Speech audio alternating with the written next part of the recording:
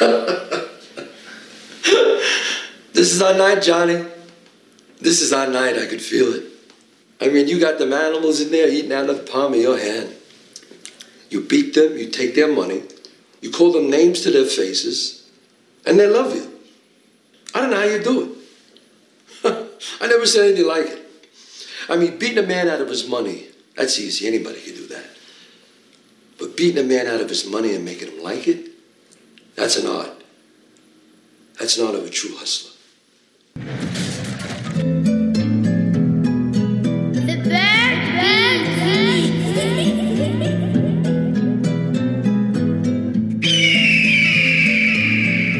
Welcome to Cinemigos, a podcast all about expanding the cinematic horizons of its hosts, John. Okay, sir, you're a Lebowski, I'm a Lebowski. That's terrific. Rob. Do I feel lucky? Well, do you, punk? And Heidelberg. What country you from? What ain't no country I ever heard of? They speak English and what? Friendo. Hello, and welcome to Cinemigos, the podcast all about expanding cinematic horizons. I'm your host, the cinematic archaeologist, Rob, and today we're discussing my pick, Poolhall Junkies from 2002, directed, written by, and starring Mars Callahan. But before that, let's rack them up and introduce the rest of the hustlers in the pool hall. Stroke it, don't poke it. It's Heidelberg. How you doing, buddy? Oh yeah, that's those are words to live by. That's my motto, for sure. I like that. Rack them up. That was good. I dig that. Good word. I'm glad you did. Fuck yeah. And also in the pool hall, we got the 8-ball killer, the kinetic onslaught himself, John. How you doing, Bo? What up? How you doing? Doing all right, man. Ready to talk about this movie. Fucking hey, Rob, that was a hell of an The introduction. 8-ball killer, a play on the 8-bit killer. Damn, Exactly. bro. Rob's Put out here down- just thug nasty with it, dude. Just Yeah. fucking slanging them from Yeah, the hip. Damn, Just a real metaphors straight and shit right off the bat. What are we in for today, dude? Hell yeah, man. So yeah, we're going to be talking about Poolhall Junkies, one of my favorite movies of all time. Had you guys seen had you seen this before? I had not. No. You had not, John? You're shaking Nope. your head, no? Negatory, I had not. I was thoroughly surprised and happy. Yeah. Well, Why did I you pick chose this film? Yeah, why did I choose this film? I chose it because, one, this movie just caught me by surprise. Obviously, like when it comes to pool hall films, The Hustler or The Color of Money. Those are the ones that people kind of think of, and I've seen those, and they're great. But this one, I was introduced to by my co-host, Andy, on Circle of Jerks, and it just smacked me in the ass. It was so out of left field. I didn't expect it. And had I known about it back in 2002, I would have gone into theaters to watch this because this film is just great. And it's not just about the pool playing. There's so much, and we'll talk about this as we go along, but it's about father figures and it's about friendship. There's so much that's put into this film. It has a lot of heart, and that's why I chose it. And I wanted to introduce it to you guys, see what you guys thought about it. Nice, yeah, that's awesome. There's definitely a lot of themes in there that you can glean from and pull apart. Symbolism. Yeah. But why don't we give that patented Heidelberg spoiler warning? Yeah, and then you can break down the synopsis for us. Yeah, we do the synopsis and we'll get started. All right, ready? Spoiler warning. Meow, meow, meow, meow, meow, meow, meow, meow, meow. Spoiler alert. Flawless every time. Yeah. It's evolving. A retired pool hustler is forced to pick up his stick again when his brother starts a game he cannot finish. But yeah, let's get into a little bit of pre-production, how this film came into being. This was kind of the pet project of Mars Callahan. He's the star of the film, Johnny Doyle. And he wanted to do something that hadn't been done in Hollywood before as well. One of his heroes in acting was Sylvester Stallone. And he wanted to do something. He wanted to write, direct, and star in his own film, which in his own way had not been done before, at least for his like kind of debut in film. And like Stallone, he wrote this movie for himself and shopped it for like 10 years. It was this, and had doors completely slammed in his face because he wouldn't compromise his vision. It's like, I want to work with the heroes that I have envisioned. He wanted to work with Christopher Walken, and he wanted to direct it. He wanted to star in it, and nope, nope, nope. But he wouldn't compromise. And eventually he met some people who really liked his script. He had no idea that they were tied to Christopher Walken. They passed on the script to Christopher Walken, and his agent or his assistant called him. It's like, hey, Christopher Walken wants to talk to you. Loved your script, wants to talk to you about it. Boom, and stuff started to happen. And I bet he was once able. Walken was attached to it, like other people fell in. That's when things really got started, because then Chaz Palminteri got involved. You got Rod Steiger involved, and it just everything kind of fell into place. And I just like that. I mean, just the making of this film, it was kind of it was a story about heart, is what I kind of like how the film is about heart. The other thing too that I found was really interesting about this is that one of the girls that he was friends with, she was able to help him get the financing for the film. And he's like, hey, well, why don't we get you your first producer credit in Hollywood? You'll be the executive producer of the film, and we'll go from there. And as that was going along, the studio's like, well, we're not going to go forward if this person's the producer. And he essentially told them to go fuck themselves. And like, the movie's over. This is happening. I made her the executive producer. It's this or nothing. And eventually, because Palminteri and Walken wanted to do it at this point, they pretty much said, it's like, you either do it with the way that Mars wants it, or we walk. And then it's like, okay, you can have your way. But he stuck by his guns. He didn't compromise. He didn't sell his friend down the river. He didn't lie to her. I think that's great. So that's how the film got made. Interesting. Very interesting. It's a very DIY sort of thing. You can see it's, written, directed by, starring by, kind of deal. Yeah, and I know the other question you guys are going to ask, so I'm going to answer it right now. And I'm sure everyone else who watches the film prior to the episode, they're going to ask this too. All the pool playing in the film, there's no fancy edits or trick. It looks all like the actors. It is, yes. The actors are Mars Callahan and Christopher Walken are accomplished pool players. The only time, so when you see the hand or or anytime you see any part of the actor, they're the ones doing the shots. Mm-hmm. The only times where it is this special trick shot artist, or when you just see the balls moving. The close-ups of the balls, yeah. Yeah, exactly. So there's that one cut that's pretty jarring at the end there. That one, the crazy jump spin shot. Other than that, yeah, it's all super flawless. Yeah. So yeah, I just wanted to answer that right up front because I'm pretty sure you guys were gonna ask that. So dude, I watched there's this YouTube series where they talk to professionals from their perspective things, you know what I mean? Whatever it is. And then they have them watch famous scenes in movies to see how close it is to these people who really do it. And there was a guy who was a pool player, and they were breaking down a shit ton of different pool movies and shots. And the only reason that I even really saw that shot I was talking about earlier is he talks about that movie was known, I guess that's a crazy ass shot in pool, the jump a ball to hit, to spin, to come back, to hit another ball to go in. But he's other than that, all of the pool playing in the movie seemed supernatural and all real smooth.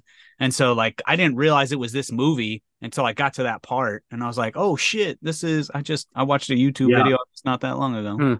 Yeah. And notoriously, pool films and poker films are actually very hard to capture on camera because you have to, especially if there's more than one take, you have to know where was the ball in the shot before, because you want to keep that continuity. Yeah, it's really hard to do, especially because there is the randomization of where's the ball going, where did the cards get placed down. It's a mess.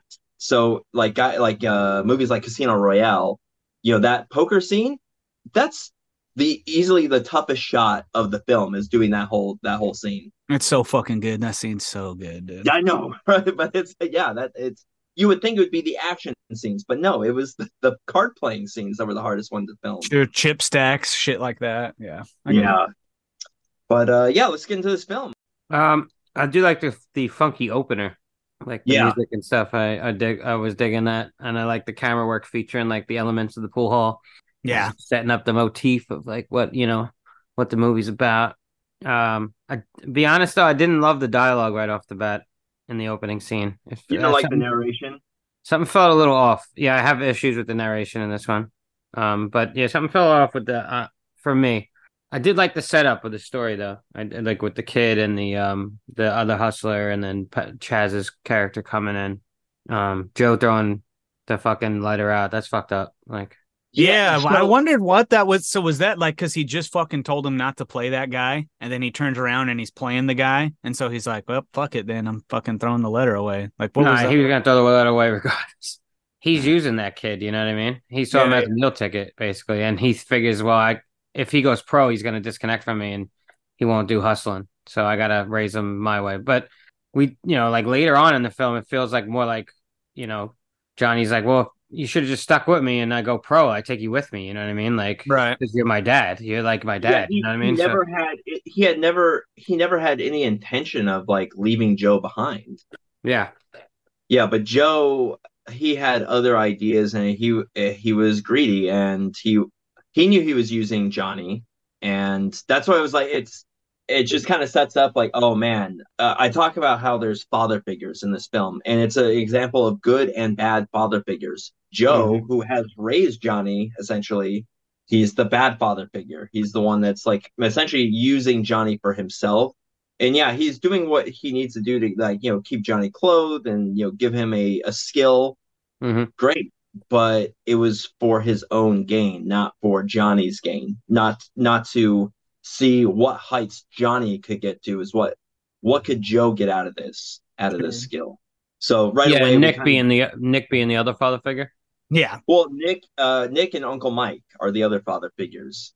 Well, Uncle Mike comes in at the last minute. I wouldn't. Yeah, and I think he's more like the cool, like the homie. You know what I mean? Like he's like exactly what he is, an uncle. I think that's why they made him an uncle, because he definitely comes across as that like. Everybody got a fucking uncle that they love, you know what I mean? Like, oh shit, that's my uncle, you know what I mean? It's her uncle, not his, you know what I'm saying? Right. No, it's like, yeah, but those are the like. I mean, it's mainly like his girlfriend.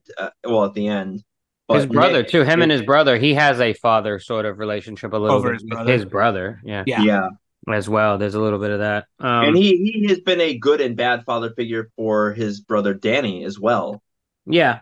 Right. Yeah, he's not exactly. He's more like do as I say, not as I do. But it's tough to tell somebody that, especially when they see you making money and especially younger. Him and his brother's friends, they're into hustling a little bit in different ways, not just with pool, also or betting. Yeah, dude. Like that. But that scene is fucking fantastic when they're fucking in the pool hall doing their hustle, and he fucking does the beer drinking with the shot guy. That shit. Yeah, with those two dudes.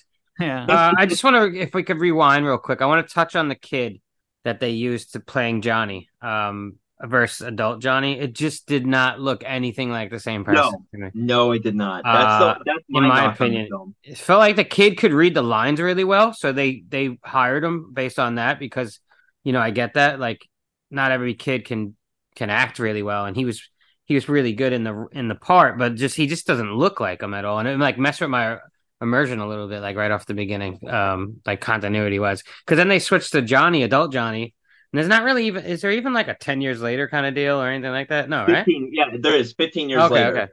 But it's just like, oh yeah, it doesn't look like what this kid might have evolved into. But I mean, I don't know. Growing up does change you, so it could have. But it just kind of threw me off at first. I was like, is this the same guy? Yeah. But dude, this scene, like when we get introduced to adult Johnny as like the hustler Johnny, oh man, this scene is so. This is one of the best like scripted pieces of dialogue. Like the way the interaction with the characters, like the dialogue between Chico and Johnny is so funny. So I'm like a polar opposite with you, Rob. I got to be honest. Like, I think this scene just doesn't play for me. This conversation with him and Chico.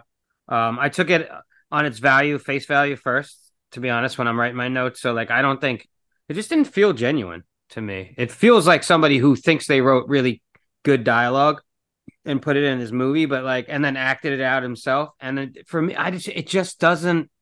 I don't know. Like I get it. There's this cool room, and like he's playing to the room, and he's supposed to be charming, but I just don't feel like I don't know the way he's talking, and he says the N word like casually, like, and the conversations on like how there are several ways to say the word, several inflections to it, and then like who can say it and who's allowed to say it, and pronunciation, and it's an interesting conversation. The conversation itself does not shock me. It's just the way it's acted and sort of written that I just don't really jive with. Like I don't know. There's it's weird. It's acted out in a way that's like it reminds me of like Tarantino. It feels like it would be a conversation that would play much better in a Tarantino film or like a Guy Ritchie film. To be honest. Okay, all right. So go ahead, John. I was just gonna say I dug the scene. I thought the scene was cool. I didn't have any issues with it. I thought it played well. I thought he did a good job of like, you know, he's a hustler and you're kind of picking that up. I do get like he does talk kind of fast through some of it. And I think it's like memorized. It feels like lines. It doesn't that's a good way to put it, Berg. It does feel a little memorized. It's stiff. It's a little more shooting it from the hip, kind of just like talking shit in the pool. Like, because I 1000% you understand what they're going for. Yeah, I get what the scene's going for, and I dig that. Right. Totally. I don't know. And like, I get that it's not even supposed to be real, but even then, as a ruse, it doesn't play well for me because someone in that crowd should be acting way more upset about the way he's speaking so casually about, you know, this racist term. And it just doesn't play that way for me in the scene. And I think Chaz Palminteri would have picked up on that too, because he's not stupid. So if you're duping him in this moment, I think they should have played up that a little bit more. Like, yo, bro, you can't fucking talk like that. Like nobody says anything in the scene. It's just him giving his monologue, which is like, I don't know. It's like quippy. For me, it doesn't play, to be honest. I would say like the one thing why I think it does work is if you'll notice at the culmination of this scene, he throws on the same leather jacket that the rest of Chico's crew has. No, I understand it. Like they're together. And then they say the word. It's just it plays out kind of corny in my opinion. To be honest, like when okay, that's fine. When he's talking to that older dude who's actually the guy who invited him to go pro years ago. Right, and that's why he's throwing shade. That's the part that feels like it's like that seems a little convenient. Yeah, because then when he gets angry, he runs away and knocks over these cans. It's so like over dramatic, and then he runs in the room, and that's when he's like, "What is this whole like dialect about the it's church quiet. Mouse?" Yeah, it doesn't play for me either. That whole like routine of like it plays out several times in the movie too. Like, oh, it's like it was like quiet as a church in here now. You know what I mean? Like, I don't know, man. So it feels try hard to me. A lot of the dialogue in this movie does. The quiet as a church line is paying tribute to the hustler because there is a line that Paul Newman's character talks about. You know, it's quiet as a church. And obviously, like this dude got it from Chaz Joe. You know, because Joe says it as well. So, but I don't know, man. Like this scene, I want to like it. I do because I see what they're going for, but it just doesn't. It didn't play for me. It feels the only part that confuses me in this scene is the fucking timing of everything, because it doesn't make sense to me that it's a ruse and he's getting Chaz back. Okay, but like he makes this decision in the middle of the fucking scene. And that guy shows up who sent them the invitation. It's almost like that guy's there just for exposition. Like you could have told us that in a different way. Well, even if it's like expel that, even beyond that, right? Like so if he's working with Chico and he fucking goes in and he's been working with Chico this whole time to ultimately fuck Chaz over, right? Mm-hmm. Then it's like that guy popping up. I just don't understand. Like, so what was his motive for fucking Chaz over then? Well, because I thought they were up too on the money, so I didn't think what would he owe the guy. Yeah. So here's what I think was happening is, and if I was gonna rewrite this scene, or I would we need to maybe add like an extra like 10 minutes here of like where we get some of that relationship between Chico and Johnny a little bit better. Like, the scene just jumps right into it, bro. Him being like, I've been telling him like because they're friends. they play pool. They probably, because Joe is not with Johnny the entire time, obviously. So there must have been at some moment it's like, Joe has been kind of fucking you over, and Yeah. I think maybe like Chico maybe set up the situation for to wake Johnny up, and that's why Toupee J is there. That's why, and it's like all of a sudden it just clicks in Johnny's head. That's like, and you can see in that bathroom, that initial bathroom scene with Joe, how I think worn out Johnny is. Like he looks just tired. No, I can tell because he leans over the sink, puts water in his face, and then looks at himself in the mirror. And that's what you do in a movie when you're worn out. You're like, Right. Yeah, Waking so up. I'm I waking feel up. like there's something more going there that we don't see, I don't know. and maybe it's not spelled out well. So I see I see your complaint. It's underbaked, and that's my issue with a lot of things in this movie. To be honest, I have issues with it where I see what they're going for. I see what Callahan has, but I take issue with little bumps in the road for me as a viewer. This is my first time seeing it though, but I do see what you're saying too, Rob. I see there's charm, there's heart put into this movie. There's the guy's he's trying his best to make this fucking great like pool movie in the same vein of his favorite hustling movies or card movies or whatever. So, and I get that, and I think for the most part, I mean, it hits those beats. There's some interesting parts later we'll get at too, where we meet the uncle character and stuff. I kind of like that part of the film. What happens next? Oh, he goes home after this, right? And then kind of hangs it up. He goes legit for his lady. Right. Yeah. And he pawns his pool cue. So you want to know who plays his girlfriend, Tara? That Eastwood's is daughter? that is Allison Eastwood. That is Clint Eastwood's daughter. Yeah, I thought so when it said Eastwood, but when I checked her, like it didn't say it right on her bio. I guess it's not something she wants to like promote right off Live the bat. off of. No, she's done. She's No, I'm not saying done. she doesn't. I'm just saying like in her bio, it didn't just start as like Clint Eastwood's daughter. You know what I mean? Like, Well, she has her own projects too, and she's exactly. That's what I'm saying. That's what I'm getting at. Yeah. But yeah, that's what I figured too. I was like, I feel like that's got to be his daughter. She was good, but I feel like her relationship with him is underbaked as well too. Like it's not really something the film focuses on building that much. They have their little woe for a moment there where they split up, but it just feels like something written inside of sort of like, oh well, now we got to test our main character a little bit. So he's got some relationship problems. I would have liked to see this maybe fleshed out in a few more places, even if that makes the movie a little bit longer. Yeah, because it is a quickly paced film and it's only an hour and a half, so you could. Yeah. Well, and I think that's also budgetary issues because they had to film this in like 20 days. Yeah. Okay. There wasn't. Because I think they. Go ahead. I like up to this point. I feel like everything has hit well for me personally. I mean, again, other than the confusion on that one scene a little bit, we've already kind of flushed that out. But then, like you talk about I almost like the like montage style setup of the relationship, right? Where it's like you get him of like at least that's how it came across to me. Like we're talking about with her. And then he hangs it up and he's working the construction site and then he gets the check and but that's all about him. You know what I'm saying? That's still about him. That has nothing to do with her. Because he's like, he wants to go legit and he's like, he wants to distance himself from Joe. He doesn't want to go for her, right? I mean, that's in a sense. Yeah, I'm thinking, but they don't really even establish that too well. Like you can infer that obviously, but yeah, there's not even a conversation that we witness with them really speaking on it. I mean, this is all, this does also kind of play into the Hustler, Rounders, like there's all these kind of same themes that play off in these films. So obviously Mars wrote this before Rounders came out. So it's possible that like, it's kind of coincidence that there's a similar theme with Rounders in this film. Yeah, I guess. Yeah. We also before this we also get introduced to another character that we're gonna meet more later on, which is Brad, played by Ricky Schroeder. Most people might know him from Silver Spoons or NYPD Blue. Silver Spoons, that's where I know him from, bro. Yeah. Oh yeah. It was like the live action Richie Rich in a way. He had a train that went to his house and he could ride it around the house. Yeah. But we'll meet him later on in the film.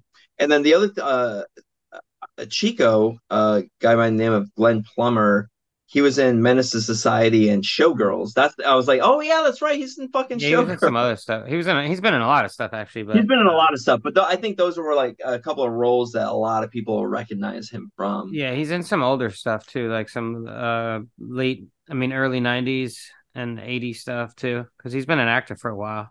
He was in the show called South Central. Mm-hmm. Yeah. Oh, okay. Yeah, Yeah. that's right. Yeah.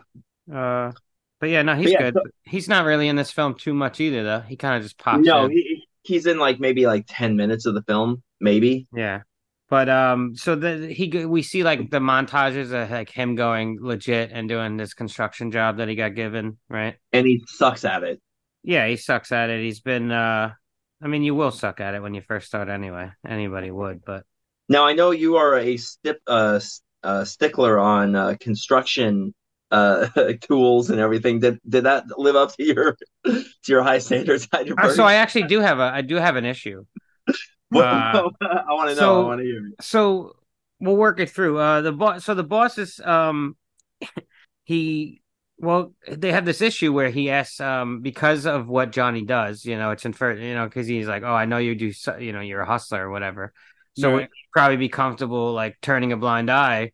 If some material went off the job site, I'll make you my material guy, my fucking it comes with a bump in pay and all this other stuff, right? And then, basically just turn a blind eye and I'm gonna make some money and you'll make out on the deal.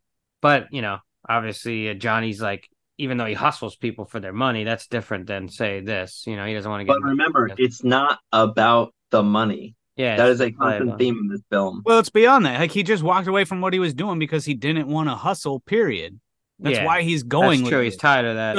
So to turn around and be like, yo, I just hung up fucking hustling people my whole fucking life to come here and work like an asshole for you, and then to turn around and like I may as well have just stayed where I was fucking hustling. We see him get that small ass check though, so it's like the thoughts running through his head like, oh, for sure. Oh, maybe I should take this. Well, and then right after that, even expounded upon further. Yeah.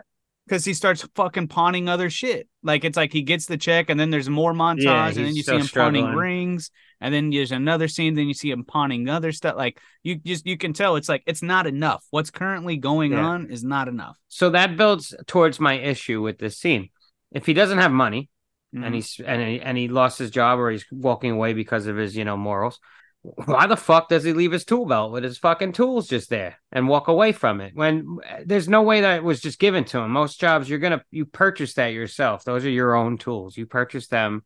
You can write them off as a tax write-off and stuff like that. But that's normally something that he would have had to purchase for the job. I mean, maybe because it's a connected thing or something like that, he was given it. Who knows? But I think the fact that he lost it and just left him there, huh? I think because his girlfriend is also taking care of him. He's like, fuck this shit. I'm out of here. I know. It was just it just didn't feel right for the scene to me because I'm like, you would just take your tools with you.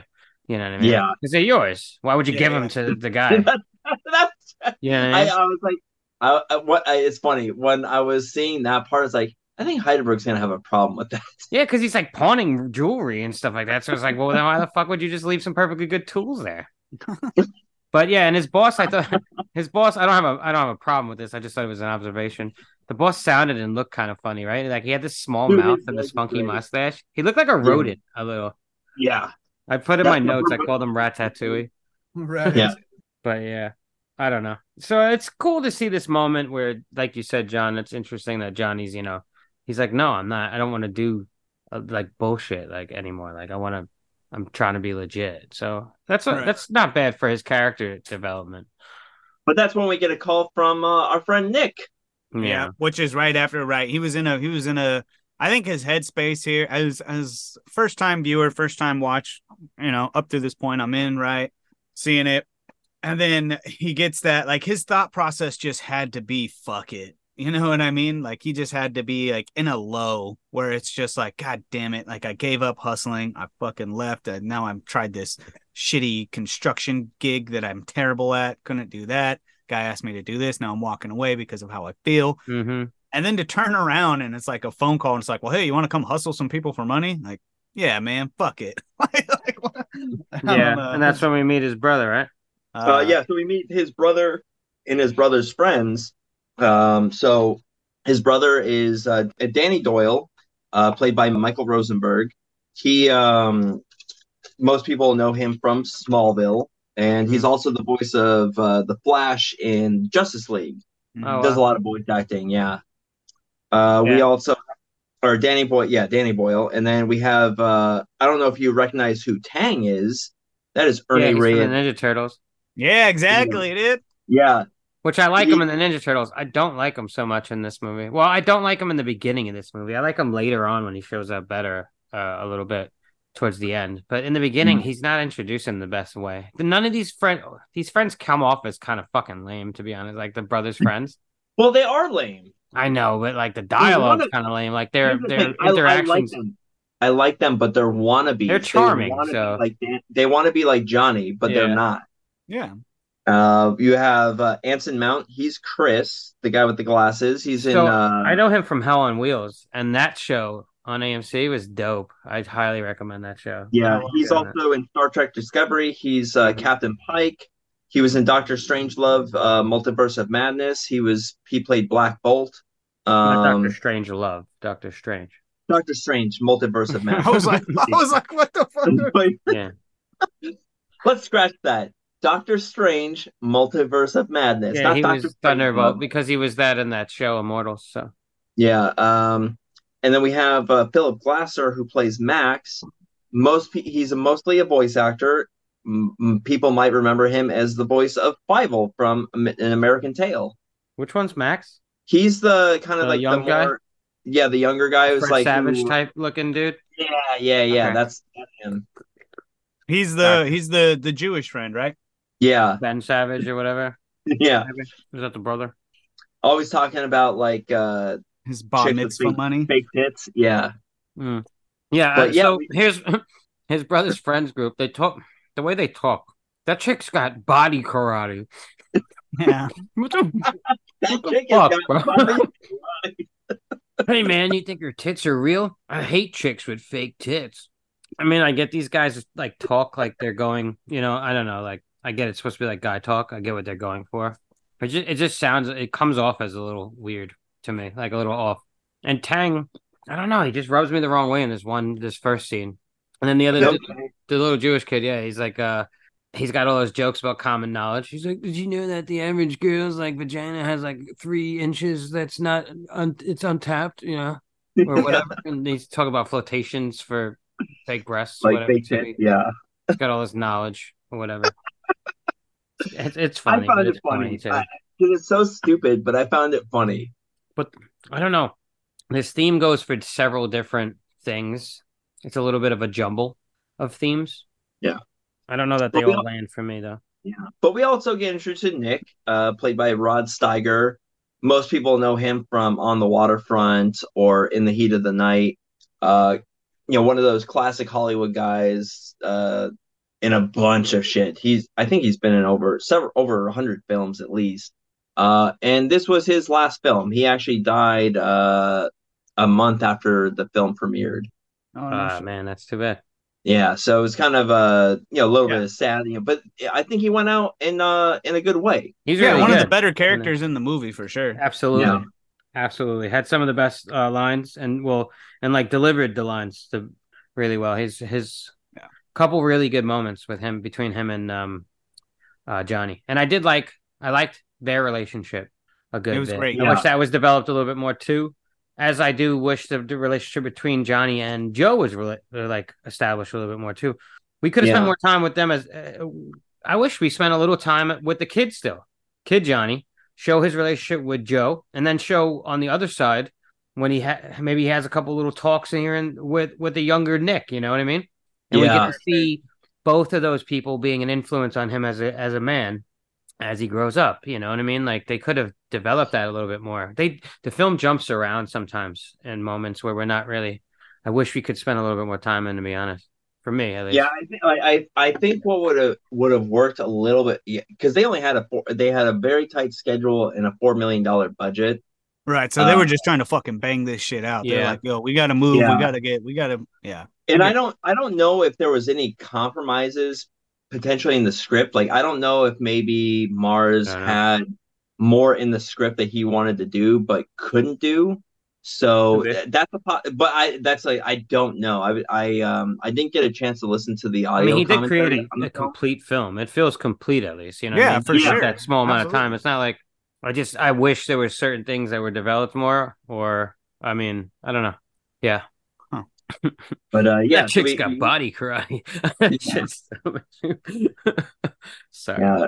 But like, yeah, Nick introduced him to like this pro that he wants Johnny to face because we don't know how long it's been since he's had his pool cue, how long it's been since he played pool.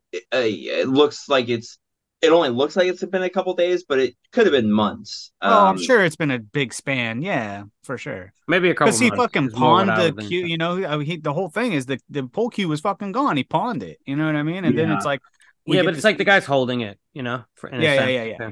So I think it's been the point. I think the point of that, of us having that fucking information of the stick being pawned and him going back to get it, is that there was a fucking big gap in between there. That's at least Yeah. that's what I Yeah. think. We also see that they use the pawn shop to, get credit for stuff to Yeah. make bets and place bets because we get the moment where he bumps into his brother there with the Right. guitar, and that's when we find out that the brother has like some talents outside of hustling because he's not necessarily like the best pool player, but he's really good. He's a good guitar player and singer. Yeah, well, and it's because Michael Rosenbaum also does have a band, and he does Really, sing and do all and play because instruments. when he plays later on, it's a good performance. I was like, damn, that felt more than just a regular acting. Yeah, I do think the narration, though, when it's playing out, it doesn't do it for me. This is an example of a film where the narration hurts it a little bit, in my opinion. okay, I get what they're going for, but the scenes, I don't know, they don't always pair well with the noir style like narration. There's a moment like the setting of the pool hall could certainly work with that style, but I don't think the film always commits to that. Also, the noir style that they're kind of. It's almost like this is supposed to be a noir style hustle pool movie in a sense, the way he's speaking to himself. A lot of times when there's a narration like that, we're really the guy's narrating from the end of the story, you know what I mean, and catching us up right. to a moment. We don't really get that in this film at all. That is true. It Yeah, doesn't feel like that, like it's established that way, like a normal narration.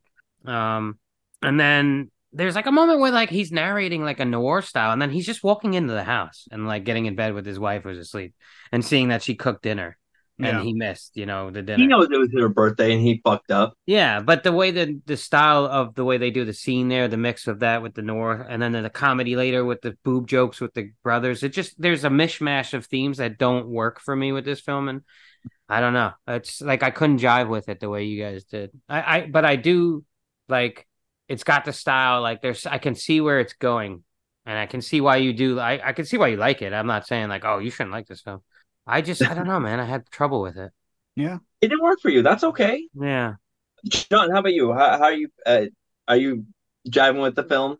Yeah, dude. I don't know. I at this point it's got, I love, like I said, I feel I don't really know shit about pool halls, right? Other than, I know they were kind of like a frowned upon place to be, it's kind of like an arcade style where it was just like, troubled people or, hang out here in these time frames.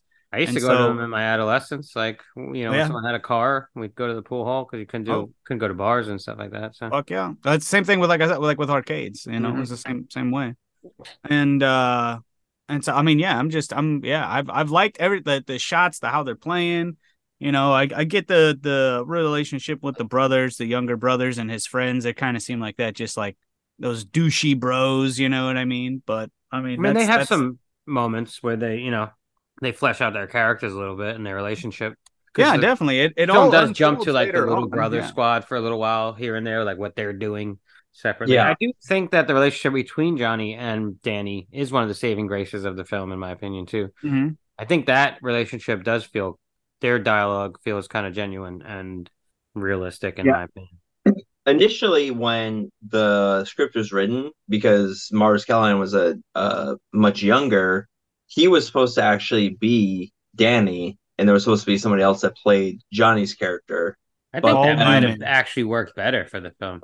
Maybe but as he got older, as like the script wasn't getting picked up, he ended up becoming the lead role instead of playing the Danny role. Mm. Okay. Nice. That's according to Mars Callahan, by the way. I'm going off of what he said because Well, I mean, it's his movie, so yeah. it makes sense to me. I mean, he's so involved in it, so what he says, I would say goes. I like them interacting too at that pro tournament. I thought it was fun. The dialogue with the old pros was good. Dude, Yeah. super good. Yeah, that scene, that's really where it's yeah.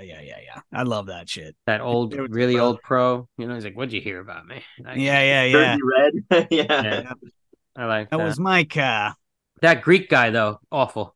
He's so tropey, bro. He's called the Greek, and he's just a huge trope. Oh, that guy. Yeah. He reminds me of Watto from the Phantom Menace. Totally. You want to play pool, huh? Oh. Only money. Mind tricks want to work on. Oh my god. No, that's actually a really good comparison. I think that is. I think Watto was. If we're gonna dust some bones off here, Watto is actually partly based off this character. Yeah, I knew that he was from. There was a crossover when he bet like 15,000 Federation credits. I knew that exactly. Something was off. And then he mentioned something about I gotta go. I got some power converters to pick up. So I was like, "What the fuck is going on here?"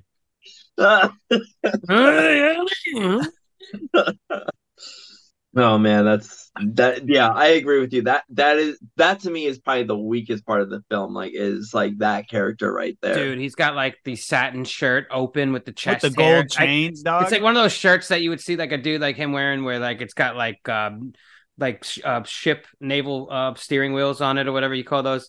Yeah, ship. Yeah, it's like, and it's naval themed, and he's just like, yeah, bro. He's got the gold chain out with the chest hair, and he reeks of musk. When I think about Greeks, I think about that guy. That's yeah. Oh my god. But I think what they were. I know that character sucks, but like what I would say, like what I think they're trying to go for is that Johnny was looking at, like, because he looks up to these older veteran pool players that he is idolized, and he knows about them, and he's like, wow, they want to include me. Wow, that's cool. And like he thought he was going to be part of their game, and the guy is like, no, it's just like I'm sorry, I thought you knew what the play was, and it's like you can just feel like his heart sinks. Yeah, he's sort of like, oh shit, he just thought that they held him up a little higher as far as like, oh, I'm capable of, I can go in there and hustle this dude for you. You know what I mean? Like, yeah, he felt a little left out. Yeah.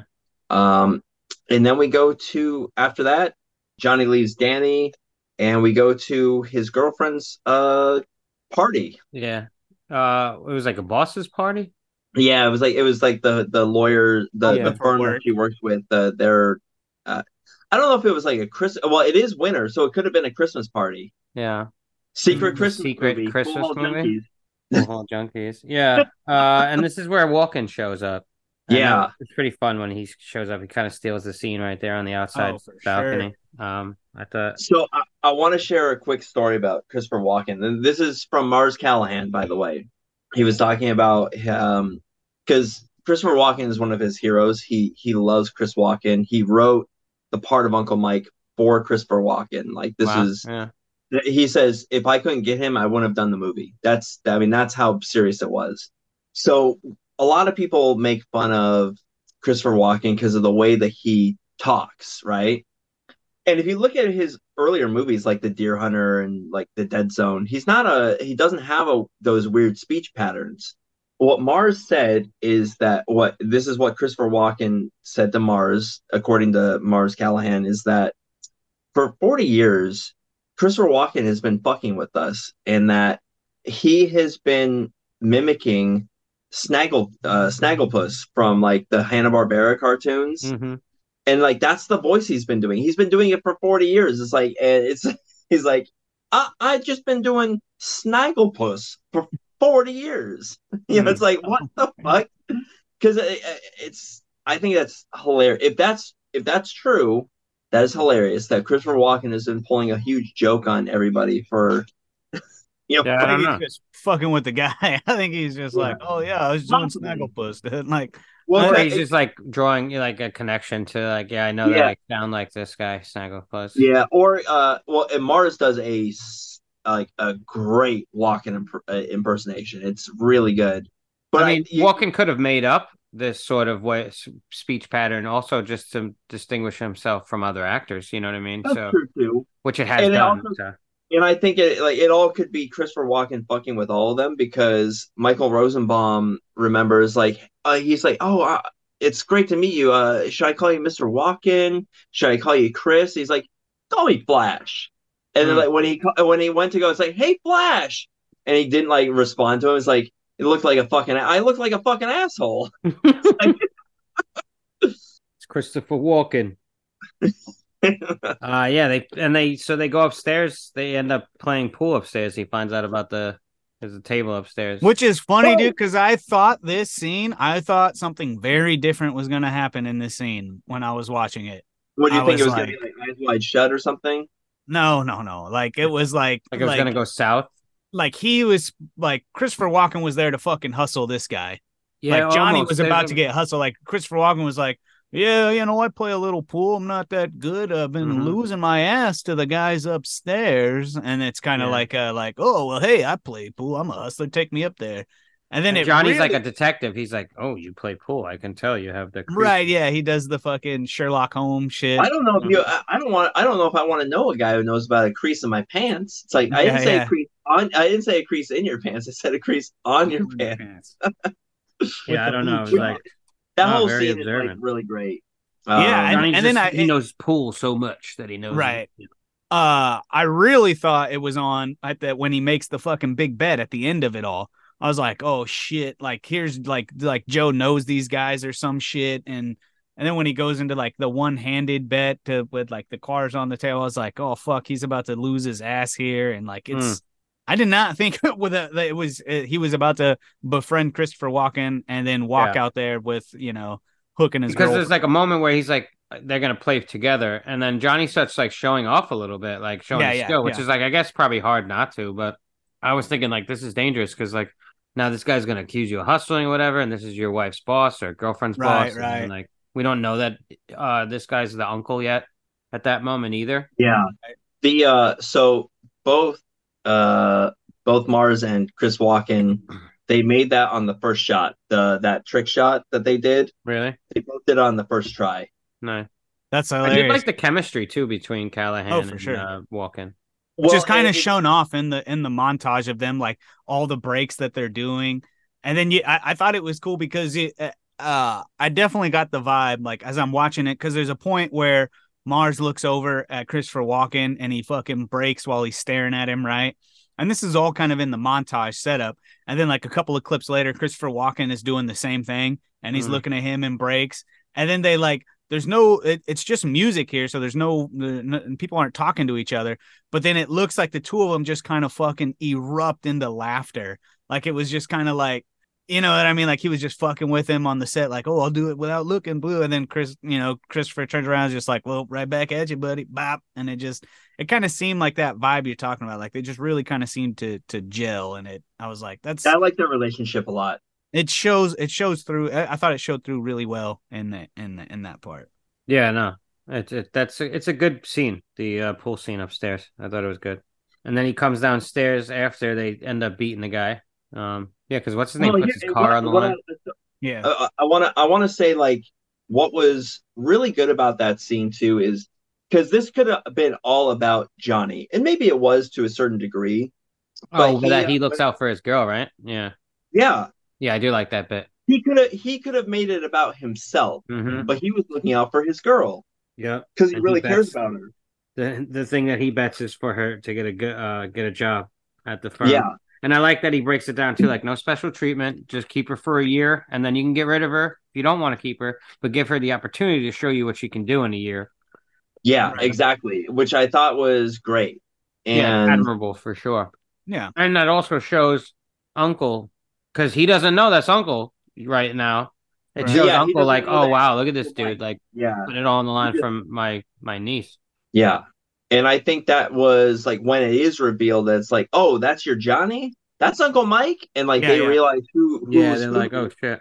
And I think that's why we get the scene that we get later on in the film at the end. Chums, yep. Right. Yeah. And like why he's willing to go to the length that he does to back Johnny. Yeah, because Johnny wasn't about himself; he was about like his niece, who he cares about. The only thing that takes me out of that scene a little bit is that he does that fucking church mouse fucking speech again. I liked it there. I don't know why. I felt like it, man. I think it's used too often. It's like put it in one scene where it fits well, and like have that. They make it like this is like his thing. He says all the time. I don't know. It just no. But I think it's like when this is as a hustler. Yeah, I know what you're gonna say. It's about grandstanding, and no, but have more than one fucking line. I don't know, man. Well, he does. With the at the Black Pool Hall, it was like, it was as loud as Night at the Apollo over here. Now it's as quiet as at a church. Yeah, it's just it's the same line that he just like an Elf Lodge changes meeting. the ending of a little bit. Yeah. Yeah, but but here's the thing. He says it with confidence. When we get to the end, when Joe uses that line, it's like, oh, did I stutter? He's like, did I stutter? He's stuttering at the end because he has no confidence. I think that plays out great. I'm sorry. I think it's a great line. Yeah, no, I get it. Like I said, it sets it up. It's he's a hustler, and I think it's just to invoke. It's the whole point of that is to fucking pull you to control your emotions in that moment, because you're not gonna fucking think straight when your emotions are up, right? So I mean that's like talking shit. It's I feel like that kind of goes hand in hand. No, I get the talking shit. It's just that he's got this line he goes to. Right, the style. Yeah, I don't know. I get both sides. Maybe that's like his Zen Buddhism line that like he has to say that to kind of get into like what he needs to do. Activate Poolhall Junkie mode. Yeah. I mean, I get it. I don't know. It's just sort of it's like a quippy piece of dialogue that I think he thinks is a lot in his like cool. It sounds cooler than it is, and to me at least, like it is a decent amount of. I think it's a cool piece to say. I just think, like I said, I think this would probably have been the moment to drop it in the film. You know what I mean? Like the one time. Okay. Or I don't know. Or like we said earlier, establish that scene with Chico a little bit better. Maybe show the time spent at the pool hall hustling a little bit during that scene and establish that scene better, and then maybe it would hit better for me there. I don't know. Yeah. It just feels like a thing he pulls out. Like, yeah, have you ever danced with the devil in the pale moonlight? Or, yeah. In the path of the righteous man is set. Yeah. I mean, I don't know. It plays off like it's supposed to seem like one of those. Yeah, totally. Scenes. Like, you're right. This guy's obviously seen Pulp Fiction. That's what that I can surmise that from this film. He seems a very young Tarantino-ish too. In a sense, with his dialogue, and I do like the moment that Christopher Walken and him talk about the hair. Like, I like your hair. Oh yeah. Like, oh, maybe we're related. Like, Walken's so like, that was that are we related? That was Walken just ad-libbed that at the moment. It plays off like that, kind of like, but it works for the scene. Yeah, I thought it was funny. We get Johnny when he comes downstairs after everything's successful, and he did beat the boss. He got his girl a job. She's talking to some like douchebag coworker. Yeah, oh dude, that guy's fucking joke earlier. That was so fucking. Oh my god, to the girls. Dude. Yeah.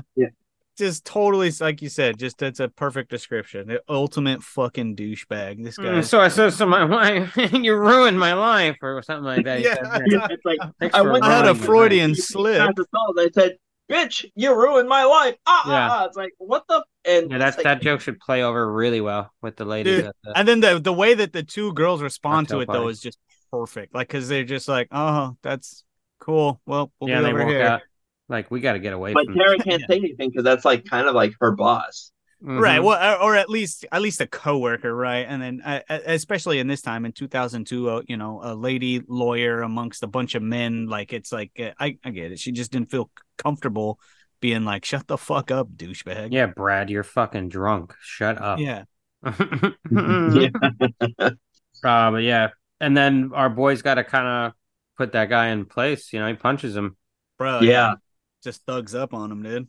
And I think that plays better for the uncle too. You might think like, oh, that could rub the uncle the wrong way. Like, oh shit, this guy's a fucking hothead. He's a thug or whatever, quotations. Yeah. But I think he's more impressed. So like, all right, this dude's like, yeah, he's not taking no shit from anybody. He won't take no shit. He'll protect my niece. He's got morals. He's got standards. Yeah. Yeah, he kind of hits the head on every fucking important criteria in front of the uncle in a fucking 30-minute span. He's like, cool, the guy, he's a hustler. He's got a good mind about him. He doesn't take no shit from anybody. And this guy hitting on my niece, he just fucking knocked him out. Yep. Yeah. Regardless of the situation, even though he's in this, party where a lot of people might pull back, he's still like, no, fuck it. Like, that's not right. I got to stand up for my girl. You're not talking to her like that. Because you can tell they set up too that besides the fact that he's a hustler and he's a hustler is supposed to be good with their words, quippy, real on the fly with it, right? And I think that also gets kind of set up for his character when we meet the best friend. I can't remember her name. I think it was Beth or something like that. Yeah, right? Beth. And she comes up and he's like, oh God. And she's like, just be nice. And he's like, oh fuck, I'll be as nice as she is. And then, she just starts fucking poking him, and he's like, and then that line that he delivered, like you can tell he's amongst all these people and he's kind of in his element at that point, right? Like, just like, yeah, all right, bitch, watch this. Bang! Starts firing jokes off at her, right? Like talking about, actually, Beth, I've been here for an hour. It's like, I was helping the valets kickstart your broom. Man. And then even the other guy, like later when they're like, well, no, I'm interested. What do you do? And he's just like, oh, Jesus. Well, I move money around. Management. Yeah.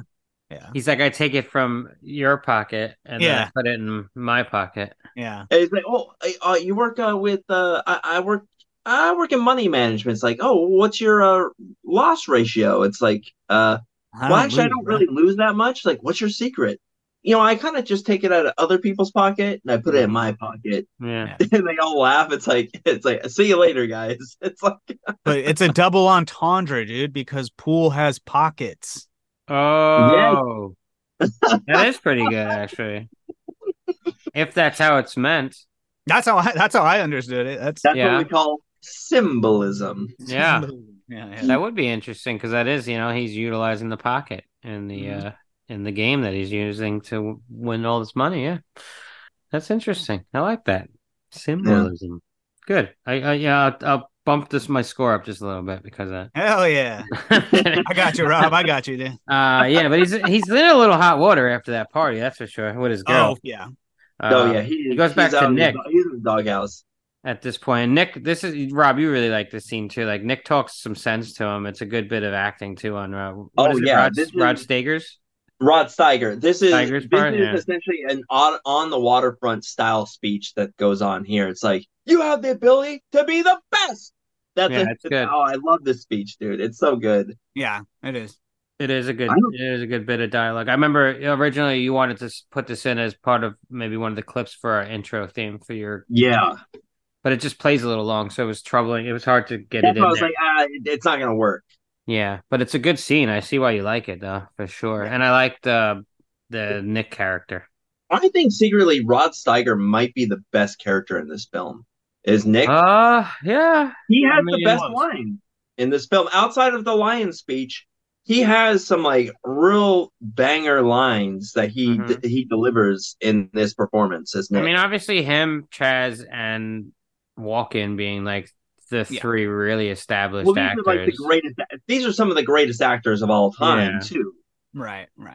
And I think it shows because if you were to fucking rank them, I do think it would be 1, 2, and 3 those characters. You know what I mean? Far as I think they did their job well. I think it stood out amongst the other people doing their job. I think they shined a little bit more. Is what I'm saying. Yeah, and then we see that Joe's back. Right, Joe's back in town. And he confronts Johnny at gunpoint outside this Nick's place. What's the place called? Because he had confronted Chico in his car. He was hiding in Chico's car. I'm thinking for information or whatever. Yeah. And that's when Joe attacks Johnny in this moment, breaks his hand. And this is like also his wrist or whatever. Yeah, it breaks his bridge hand. Which is also a tribute to the Hustler, because that happens in the Hustler too. So there's that, and that's when Johnny cons his way into a job. Yeah, I love the con jobs in this film, like the one with like what John was talking about with the beer. When we first meet Johnny's brother and his friends, and like when what was it? Chris was hustling the two bar guys. Yeah, with the shot. Yeah, with the shot. Well, we get this again with Johnny conning Max's boss to get the job, this is great. I think this is hilarious. It's funny, but it's so unreal. Yeah, bro. It's like if that guy was real, like he would just be like, "Get fucked." Yeah, I wrote it down. It's a little corny. Like he's like the guy looked weird too. He's like, "Oh, I guess I gotta hire him now." Yeah, he was like another fucking archetype or stereotype. Yeah, just that was the only part of that scene where I was just like. Yeah. Like some douchebag comes up and fucking shoots you those lines, and it's like, "All right, I'm starting right now." I bet that guy goes back to his condo, bro, his boathouse, and like the guy and when he goes back to his boathouse, his roommate is the Greek dude. Yeah, that's 1,000% correct. They both share shirts. It's actually in one of the deleted scenes. Yeah. The fucking like I don't know, man. I do think it was kind of corny the way he wins the job. It's just like.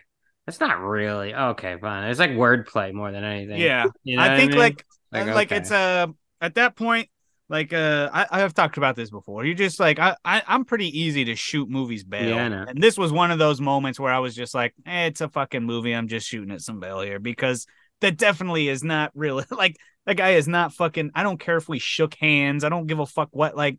No, yeah. Like if I got a business to run here, I'm not gonna fucking hire you because you tricked me with some with some slick talk. Unless if like that guy's a man of his word, but that's not how the scene plays out. Well, if you think about it, this is a film about people being a man of their word. Yeah. Yeah, you're putting some symbolism in that scene that's not there, but in my opinion, you're reaching a little bit, Rob. Anson Mount's character too is afraid of like women in a weird way, like assertive women or women that are I get the whole stuffed animal thing, like that's a bit much, but then he gets with like this hot chick who wants him to like choke her. And he like panics and runs, and I'm just like, that's fucking like, come on, what dude wouldn't at least stay there and be like, all right, I'll definitely try, like, you know what I mean? Come on, like, depends on how hard you want me to chill you. I can get you a little out of the grass. Well, before that, they had that whole scene about like how he's gay, and but they don't play it off like he really is, though. No. At the end, like there's the epilogue scene. In the credits that is there? Oh shit! Maybe I didn't see that. Oh really? It was pretty. Yeah, you didn't see that? Oh yeah, you should have waited. By that time, I was like, "Thank God this movie's over." I wonder are we gonna get the first worst score in Cinemigos history? No, we don't know yet. It's too early for that. Let's just have the conversation and see where it goes. But so Johnny gets a job with Merv. Being a motorhome salesman. That's right, slanging trailers. This is also where we cut back to the Danny and his friends, and Tang is like, he's gonna be like Johnny. He's gonna go out on the road. He's gonna use his college money to bankroll himself, and they can't convince him otherwise. Like $40,000. Well, and kind of the mental gymnastics that he does himself to convince himself to do it in that scene is like I liked how they set that up because it was like he's like saying these things and his friends are like, yeah. He's like, you got to chase your dreams. Yeah. You should do what you really like to do. Yeah. And and so they're going. And then he's like, yeah. Then I'm gonna take the money and blah, yeah. Blah. And they're like, what? No. Like, what the fuck? Yeah. So it's like I get that setup, but it's like yeah. Well, here's the other thing too, because we also even before that, like when Nick is having that talk with Danny, it's like, Danny and. Was it Tang and Chris and Danny? They don't belong in the pool room. You do. Yeah. You have the ability to be the best. Yeah. Like, because he knows that they're just kids. They're pretenders. They're trying to be you, but they're not you because they don't have the talent that you do. Dude, that fucking line he gives them too when he's like, because you play bums. He's like, you sit around and play losers you become a loser. The only people you're gonna fucking beat are people who think they're bigger losers than you. Like, yeah, dude, that line was so fucking sick. I was like, yeah, that was a good bit of dialogue, I thought. But that plays into like the whole idea that Tang, who thinks that he's somebody, and he's a decent pool player, sure, but he's not a hustler or a professional. He's trying to be like this, like he's trying to be Johnny. Yeah, but I don't think he knows enough yet. You know what I mean, too? Because it's like this dude, what's his name? Mount's character. He falls for that He scam falls that for the hustles that Schroeder's that doing. Johnny would fall for. Yeah, and even Danny knows about it. Yeah, He he's tries like, to that's a tell him. fucking hustle, dude. Yeah. I mean, that is the one maybe positive of Joe, because Joe knows all the hustles too, and he protected Johnny from those things. It's like, Yeah. Oh, sure. no, we're not going to do this because this is what they're going to try to do, and we're not going to play that game. Yeah, That's we don't interesting. deal. We don't deal in maybes. We well, deal yeah, in because like he taught Johnny the hustle side of it. You know what I mean? Right. So yeah. how to do these hustles, but also like you said, how to see them coming. Yeah. Yeah, and these kids don't. They, I mean, well, they're not kids. They're like in their 30s. Because this is like a simple hustle that this guy's laying out on him too. It seems like entry level hustle. It's like, yeah, I'll knock 4 balls off the table for you. You can knock them off right away. But you find out that's just clearing his way. Right. To shoot his balls more consistent shots for him. Yeah. Yeah. And then he's done. And he's like, and then he gets you upset and you're like, you want to do it again? And this guy just keeps falling for the fucking same trick. He's kind of dumb. Well, yeah, I think because he's thinking like, I'm not getting my shot. Like, because I think that's essentially what he tells Danny too, right? Is he's just like, don't worry, bro, I'm gonna get my shot, and then I'll run a rack on him. The coin could be a one, like kind of like with like Two-Face, like the 2-headed coin. Like it's just like it's like, oh, you want to call heads? Oh shit, it's heads. Like it's like it could be a hustle even from the coin toss. Yeah. Well, sorry, real quick. Because I only know because I've watched there was a super interesting Joe Rogan podcast where he talked to a pool player, and they talked like specifically on hustling and how like what guys would do back then, right? And you played 9-ball and you raced to a certain amount of racks, right? Like they even use that term a couple times, like race to 10, I think he says. Mm-hmm. Yeah. And essentially what it is, right, is they play 9-ball, whoever breaks. And then, so if you win, then you break the next rack. So you own the rack literally until you miss a shot. Yeah. And so I think that's in that scene, that's what Danny's trying to explain to him. Like, you're giving him all these shots, you're clearing his shit, and you're never gonna get your shot. But he's living on that, like, well, once I know I'll run the racks on him once I get my shot. Once I get my shot, I can run him on this guy. And so he's just, he's waiting for his chance. Because typically, at least and the way they explained it on that was that, yeah, you come to an agreement. We're going to play 20 racks, right? So the first to win 20 games essentially, and then whatever you bet. So I think that's what he was trying to live on in that. Yeah, because he's there for a while because the brother goes, Right. Danny goes to his show and does his show, which his brother doesn't show up for. Right. He said he would. Well, his brother is in selling night campers at night, because that's when you sell campers. You sell. Yeah, I know. Yeah. Because he's burning the midnight oil, selling those campers. Yeah. Which Danny doesn't know about, like what Johnny's troubles are, and then you have Chris, who's like fucking around with Ricky Schroeder's character in Brad. Yeah, now he owes Joe money. So it's just Max and Danny and like Danny's band, and that's it. Mm-hmm. And we see what's his name selling the trying to sell campers. No one showed up to Danny's thing. It was like kind of fucked up. It was a good performance too. No, I know. It was great. They should have played on that more though too. Was there even a scene where he called his brother out, like, yo, you didn't show. You said you were gonna show, like. Well, here's why I don't think he called him out on that, is because immediately after that, because Danny didn't have a chance. After right, he gets jammed up, right. They went back to the pool halls, like, let me guess, you lost to Chris. Yeah. And that's when Joe shows up and reveals that he's the one that broke Johnny's hand. And that's like Danny realized, like, oh shit, like there's more going on here than. And I think that's why he shoots his brother some bail on that one. He's not pissed off at his brother. Yeah, I guess.